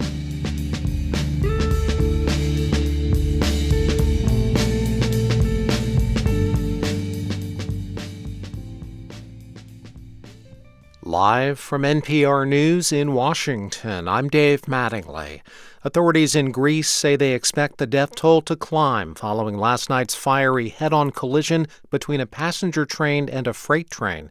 At least 36 people are confirmed dead, dozens more were injured, many seriously. The trains collided at high speeds as the passenger train was exiting a tunnel near Tempe, that's in northern Greece. Derek Katopoulos is covering the crash for the Associated Press. The freight train was carrying very heavy cargo. It was construction material. The impact sent the other train basically flying up into the air, landing, twisting, and catching fire. And they're still pulling out bodies from the wreckage after they've managed to lift the heavy parts of the front part of the train by a crane. A rail station master is under arrest. The economic and security threats posed by China were the focus of a new House committee at the panel's first public hearing last night. Here's NPR's Giles Snyder. The Republican chairman of the new Select Committee is Wisconsin Congressman Mike Gallagher. He opened the hearing likening the U.S.-China relationship to an existential struggle. Republicans and Democrats appear united on the need to focus on China, and although the panel's top Democrat, Illinois Congressman Roger Krishnamurthy, said the U.S. wants a durable peace, he said Chinese aggression must be deterred. This is NPR News from Washington. From WBUR in Boston, I'm Rupa Shenoy. Boston City Councilors will consider a proposal today that would change the way restaurants, supermarkets, and other big food generators deal with leftovers. Councilor Gabriella Coletta is behind the proposal. It would require edible leftovers to be donated at the end of each day to local nonprofits that could redistribute them. Coletta says the measure will prevent food waste and alleviate food insecurity. So this is an effort to utilize what is still safe to consume to its highest possible use before it is sent to be recycled or to a landfill. Coletta says she was inspired by state food recovery programs in Europe, California, and New York State. Boston Public Schools isn't complying with a federal order related to how it supports English language learners. The order tells BPS it needs to consult with Multicultural Education Training and Advocacy, Inc. The district needs to tell the group how it's spending federal money dedicated to English learners. But that group tells the Boston Globe it hasn't gotten budget updates for a year. The district did not address the claim directly, but says it's working to give every student an equitable education. The Lizard Lounge Poetry Jam in Cambridge is 25 years old this year. The community recently came together to celebrate the anniversary and the man behind it all. WBUR's Christella Guetta has more. Jazz musician Jeff Robinson founded the Poetry Jam in 1998 as a way to perform. In the years since, he became a host, a slam master for competition, and the person setting up chairs and testing sound equipment. Marlon Carey attended the celebration honoring his friend and the community he created. He created a space where jazz could be appreciated under some poetry. And they're very attentive to the words. The Poetry Jam will continue at Lizard Lounge, though Robinson is officially retiring from hosting duties. For 90.9 WBUR, I'm Cristela Guerra. It's 8:33. We're funded by you, our listeners, and by Elliott Community Human Services, enhancing the lives of children, youth, adults, and families through transformative care and supports. ElliottCHS.org. The Bruins won their 8th straight game last night. They beat the Flames 4-3 in overtime in Calgary. The Bees will host the Buffalo Sabres tomorrow. Tonight, the Celtics host the Cleveland Cavaliers. Some sun this morning, but by this afternoon, skies grow overcast. Temperatures will rise to the low 40s, mid-30s this evening, and cloudy with a slight chance of rain and snow, then a good chance of rain overnight. Tomorrow, cloudy and foggy with a high in the upper 40s. Rain is likely in the morning. It's 36 degrees in Boston at 8:34. Support for NPR comes from this station and from BetterHelp, committed to supporting mental health through therapy.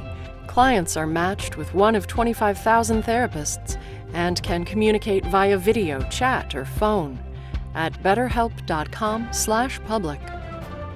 And from Procter & Gamble, maker of Nervive Nerve Relief.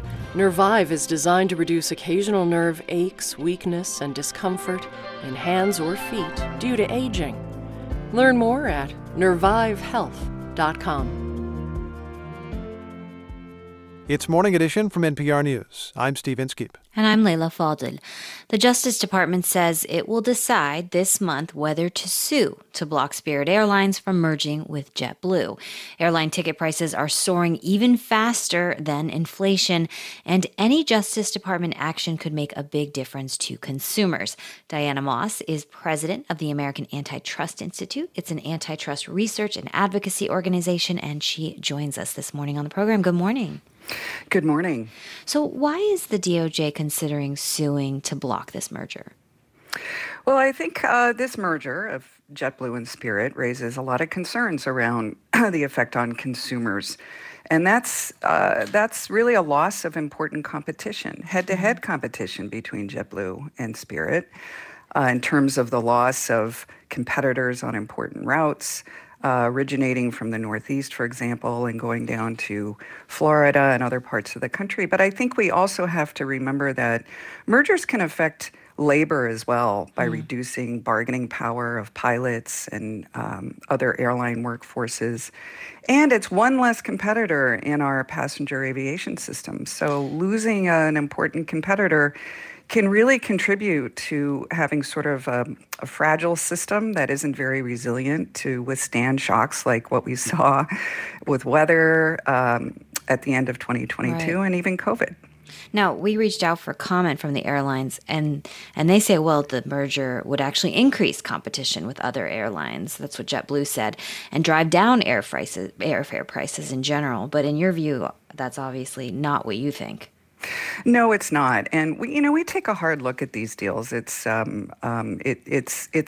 really important to look at it on a route level basis. So we're really looking at how, on important routes from origins to destinations, how the merger will affect competition. And it really does eliminate an important competitor. And when you have that in markets where there isn't a lot of competition anyway, as a result of many, many years of consolidation, then that really does start raising questions about higher fares and lower quality for consumers. Do you think the Justice Department can really do anything? I mean, last year the department failed to block an alliance between JetBlue and American Airlines that's known as the Northeast Partnership. What does that say about whether a lawsuit could successfully stop this kind of merger? Well, I think we have a more aggressive set of antitrust enforcers at DOJ and the FTC. The Biden administration is committed to promoting competition and sort of slowing down the kind of consolidation that we've seen in the U.S. economy for many years. And the only way to do that really is for the DOJ to evaluate the merger, to file a lawsuit on the grounds that it's illegal, and it would really substantially reduce competition. And, depending on how the airlines want to respond to that, there could be a settlement. We do not favor a settlement because we don't think that would really restore competition. Or they could end up in federal court litigating this case in front of a judge. And that's what you want? I think that is probably the best way to ensure that consumers are not harmed by this merger, and that workers various labor forces are not harmed, and that we maintain important resiliency in our air system by having more competition instead of less. Now, you mentioned that this doesn't just impact consumers, it impacts the people who work at these airlines. So what are employees of JetBlue and Spirit saying? Well, I can't speak exactly to those workforces, but more generally, what we're seeing are, for example, pilots really stepping up to express concerns about the effects of joint ventures, for example, the code shares that are being proposed in the Northeast Alliance between American and JetBlue. Other code shares are being proposed, Allegiant, for example, and the Mexican low-cost carrier Viva Aerobus. What happens with these types of joint ventures is, the more expensive workforces are displaced with the lower, the less expensive workforces. But that, that in itself is not necessarily a bad thing. But when it results from a joint venture, for example, eliminating competition, that's when we start to worry. Diana Moss, president of the American Antitrust Institute. Thank you so much for joining us this morning. Thank you. Scientists believe that climate change is making hurricanes more dangerous. And when multiple storms hit in a short period of time, it can overwhelm emergency responses, which has been happening repeatedly during the Atlantic hurricane season. NPR's Rebecca Hersher reports on new research that suggests back-to-back storms could become more frequent. Climate change is making hurricanes more intense, which means more powerful wind, more rain, and more flooding from storm surge. The new study finds that climate change also makes it more likely that two storms will hit in quick succession, which is bad news for coastal communities. Ning Lin is the lead author of the study, which was published in the journal Nature Climate Change. She's a climate scientist at Princeton University. The communities need to recover from disasters and bounce back, right? However, if you have a storm impacting one location and shortly after, before you recover, you get another storm impacting the same location, then a second storm will do even more damage than it otherwise would have. It's like getting kicked when you're already down. This is already clear in places that have seen back-to-back hurricanes in recent years. For example, South Louisiana was hit with 2 hurricanes in less than 2 months in 2020, permanently destroying some of the hardest-hit neighborhoods. In the future, such sequential disasters will get more common, the study finds. The reason is somewhat counterintuitive. It's not that there will be a larger number of storms overall. Instead, as the Earth gets hotter, storms are getting more intense. And so people on the coast experience dangerous floods and wind more often. Adam Sobel is a climate scientist at Columbia University. The storm's getting stronger. So one that might have been too weak to be a real problem before is now going to be stronger. So even for the same number of storms, the number that are a real problem goes up because of the strengthening. So what can be done? Sobel says one thing is to change where we live. We could find ways to stop building stuff, in hazard-prone areas at the coast. But so far, that hasn't been happening. Some of the fastest growing places in the U.S., Florida, for example, are also the most vulnerable to hurricanes. Rebecca Hersher, NPR News.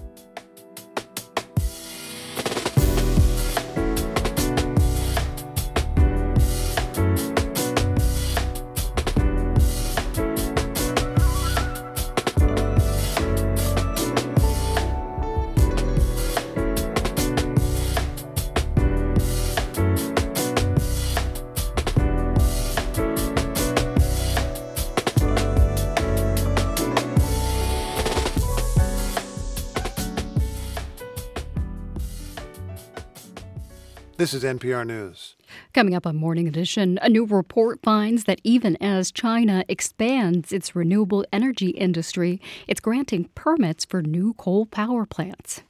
Skies gradually grow overcast today. We'll have temperatures in the low 40s, cloudy and upper 30s this evening, and rain is likely overnight. Rain showers continue tomorrow morning, then it'll be cloudy and in the upper 40s. Right now it's 36 degrees in Boston at 8:43. We're funded by you, our listeners, and by the Huntington and Front Porch Arts Collective with KISSING, a funny date night play and love letter to our city. Starts Friday, huntingtontheater.org. Local ski resorts say yesterday's snowstorm should get more people heading up to the mountains. Wachusett Mountain in Princeton got around 5 inches of snow yesterday. Spokesperson Chris Stimson says although snowmaking allowed most of the mountain's trails to remain open this winter, natural snow puts skiing in people's minds. We laid down a solid base with our snowmaking early season, so we have like a 4-foot base, and this natural snow on top of that is just really refreshing all the trails.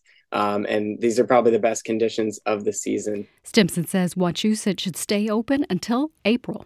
The state's longest-serving Secretary of Health and Human Services is starting a new job today. Mary Lou Sutters is joining the Boston-based lobbying firm Smith, Costello & Crawford. As a senior policy advisor, Sutters will provide advice and consulting to the firm and its clients. Those include Tufts Medicine and the Massachusetts Health and Hospital Association. The Brockton-based maker of Uno's frozen Chicago-style pizzas is being acquired. Uno Foods is now part of Great Kitchens Food Company, which is based in the Chicago area. Great Kitchens will take over Uno's pizza factory in Brockton with its nearly 100 employees. The deal does not include Norwood-based Uno Pizzeria and Grill restaurants, which has 16 locations throughout the state. It's 8:45. We are funded by you, our listeners, and by the Peabody Essex Museum, presenting Spirits, Sairing Sherpa with Robert Beer, on view now. Plan your visit at pem.org. And Salem State University School of Graduate Studies. Advance your career and become a leader in your profession. salemstate.edu/graduate.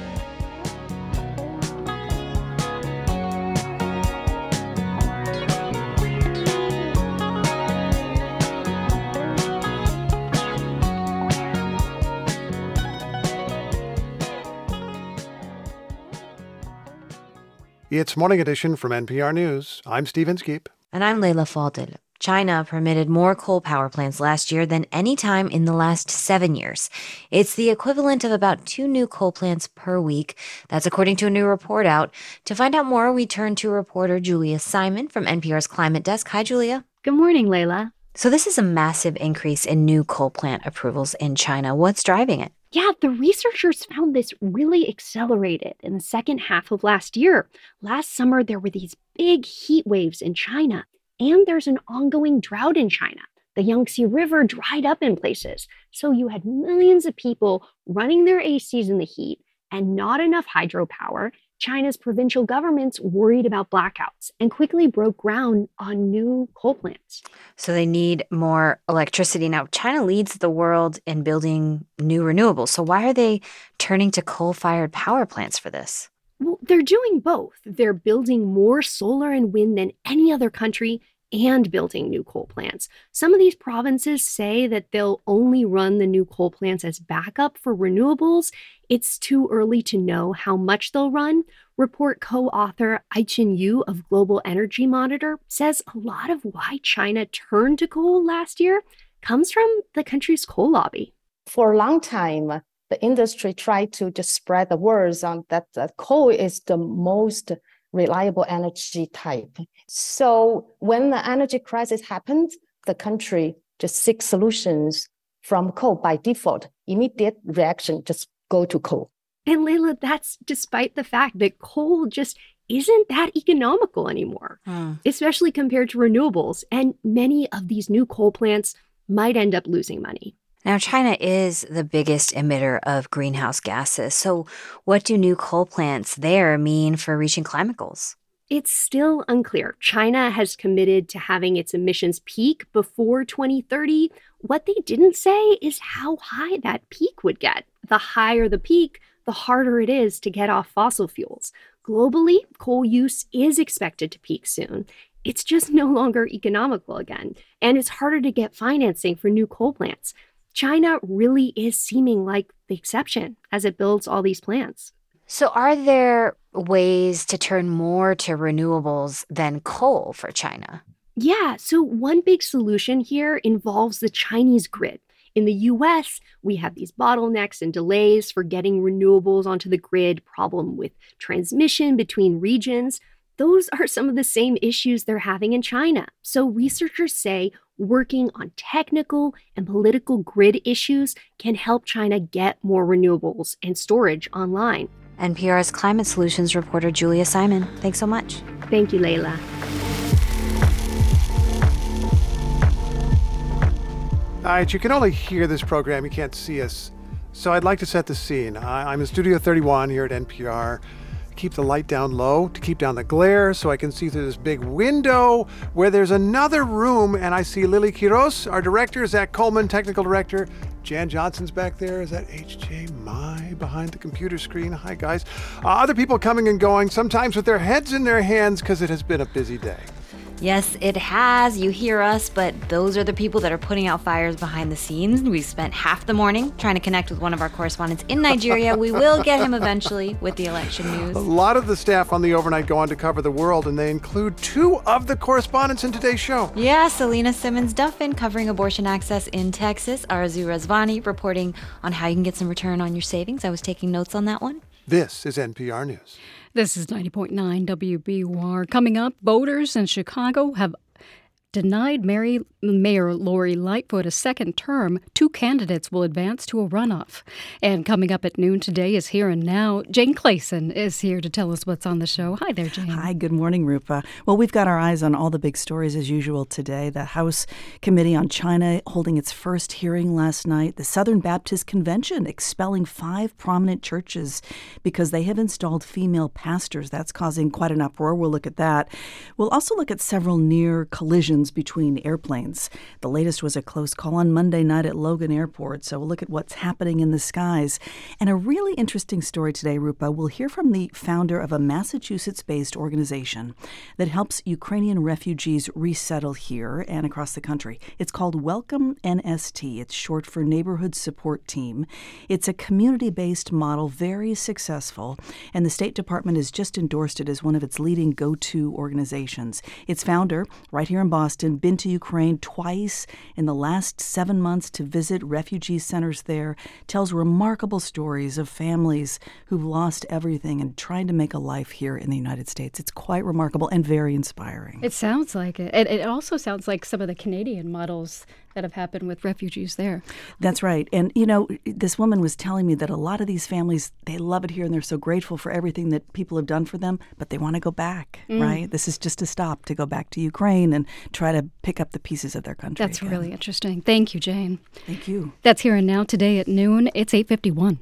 We're funded by you, our listeners, and by Z-Tech Associates, providing on-site and remote IT support, cybersecurity, and compliance for Boston area biotechs, financial firms, and more. ZTechNet.com. In 1919, the Institute for Sexual Research opened in Berlin. It pioneered medical treatment for transgender people and gave them a safe space, too. People talked about the inside of it as being magisterial and yet homey, so that it was a place that really mixed the two different fields of interest. The world's first clinic for trans people, on All Things Considered from NPR News. Listen today starting at 4 on 90.9 WBUR. We'll see some sun this morning, but clouds will gradually move in for an overcast afternoon. It'll be in the low 40s. Right now it's 37 degrees in Boston at 8:52. In a few minutes, we'll look at some of the costs of loneliness. Marketplace Morning Report is supported by Paychex, where HR, insurance, benefits, and payroll integrate into one platform. Whether 2 or 2,000 employees, Paychex can help make HR simple for businesses and employees. I'm David Brancaccio. First, struggling families will see less money from the government to help with groceries. The pandemic-era program has ended that temporarily increased SNAP benefits, food stamps.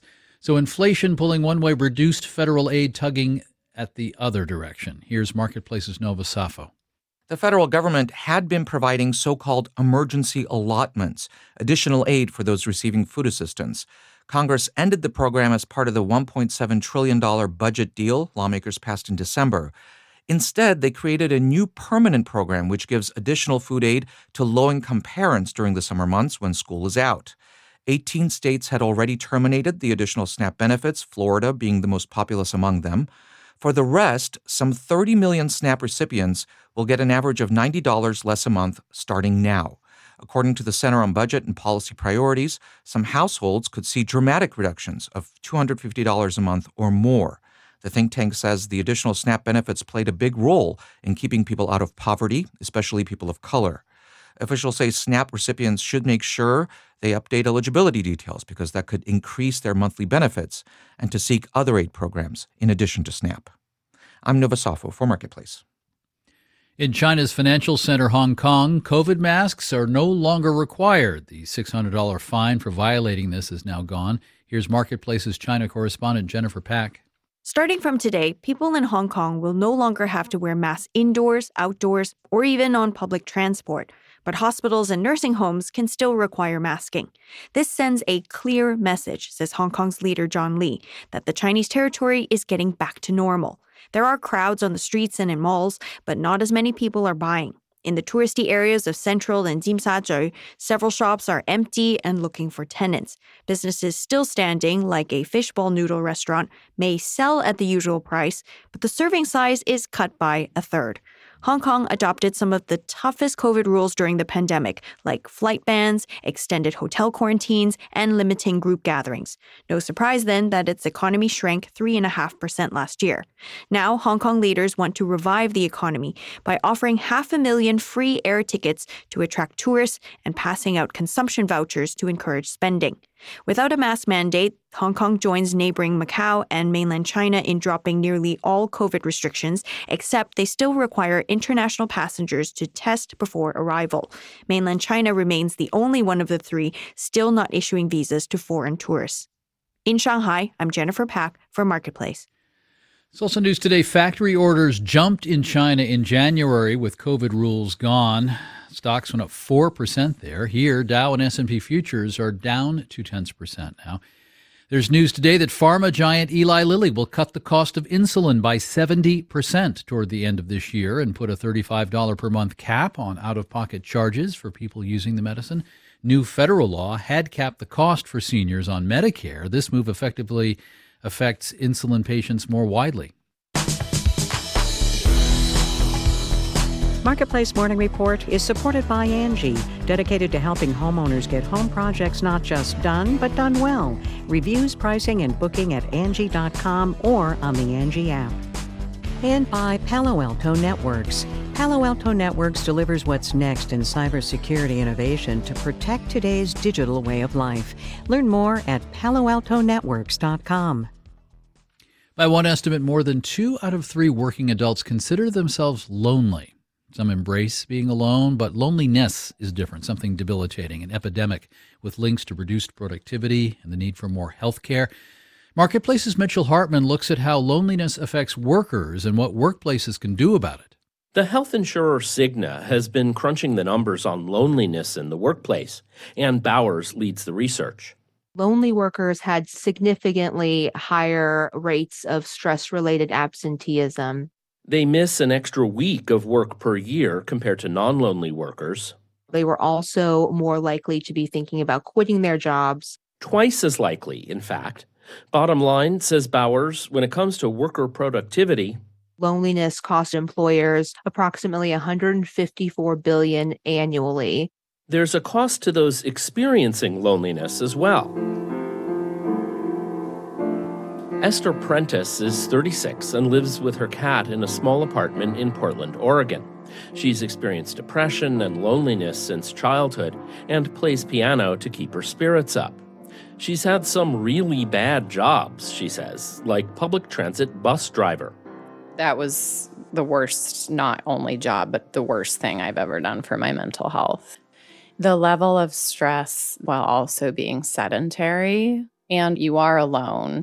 Employers can help mitigate some of the loneliness people experience at work, says human connection consultant Uni Turretini. At the weekly team meeting, for example.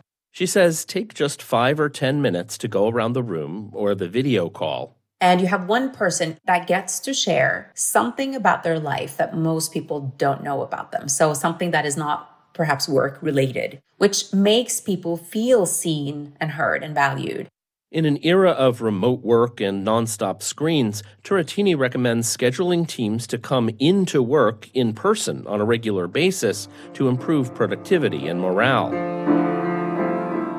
Sometimes it's the job itself you have to get right to break the loneliness. Esther Prentice found the one for her. She's now a barber in a small salon. And I love being at work. I have my hour with each person. And for some people, they're getting their head shampooed, and it's the first time that they've been cared for in a while, which can be very powerful. It keeps her on an even enough keel to keep coming back to work day after day. I'm Mitchell Hartman for Marketplace. Mitchell's reporting is part of a collaboration with Call to Mind, our parent company, American Public Media's mental health initiative. And earlier this week, passengers aboard an EasyJet flight from Iceland to Britain got quite a show. The pilot pulled off a little 360-degree turn so that the passengers on both sides of the jet could see a dazzling display of the northern lights. The aurora borealis has been putting on quite a glow, and not just in the far north. In the UK, reportedly, some have even seen the phenomenon just an hour north of London. Beyond greens, even pinks. I'm David Brancaccio, Marketplace Morning Report. From APM, American Public Media. Skies grow overcast today, and it'll be in the low 40s. Tonight, mid-30s and cloudy. Overnight rain, and that'll likely last through tomorrow morning. Then it'll be cloudy and in the upper 40s. Right now, it's 37 degrees in Boston. We're coming up on 9 o'clock, and the BBC is next. We're funded by you, our listeners, and by the Gardner Museum. There is so much to unpack in the art and global travel albums of Betty Saar and Isabella Stewart Gardner. GardnerMuseum.org.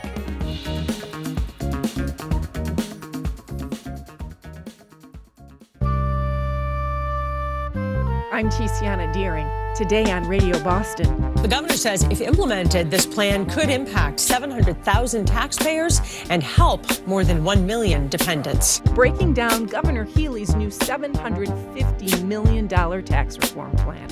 What it means for the state and for you. That's Radio Boston today at 11, only on 90.9 WBUR, Boston's NPR news station. I'm Chief Content Officer Victor Hernandez. This is 90.9 WBUR FM Boston, 92.7 WBUA Tisbury, and 89.1 WBUH Brewster. Listen anytime with our app or at WBUR.org. WBUR, Boston's NPR news station.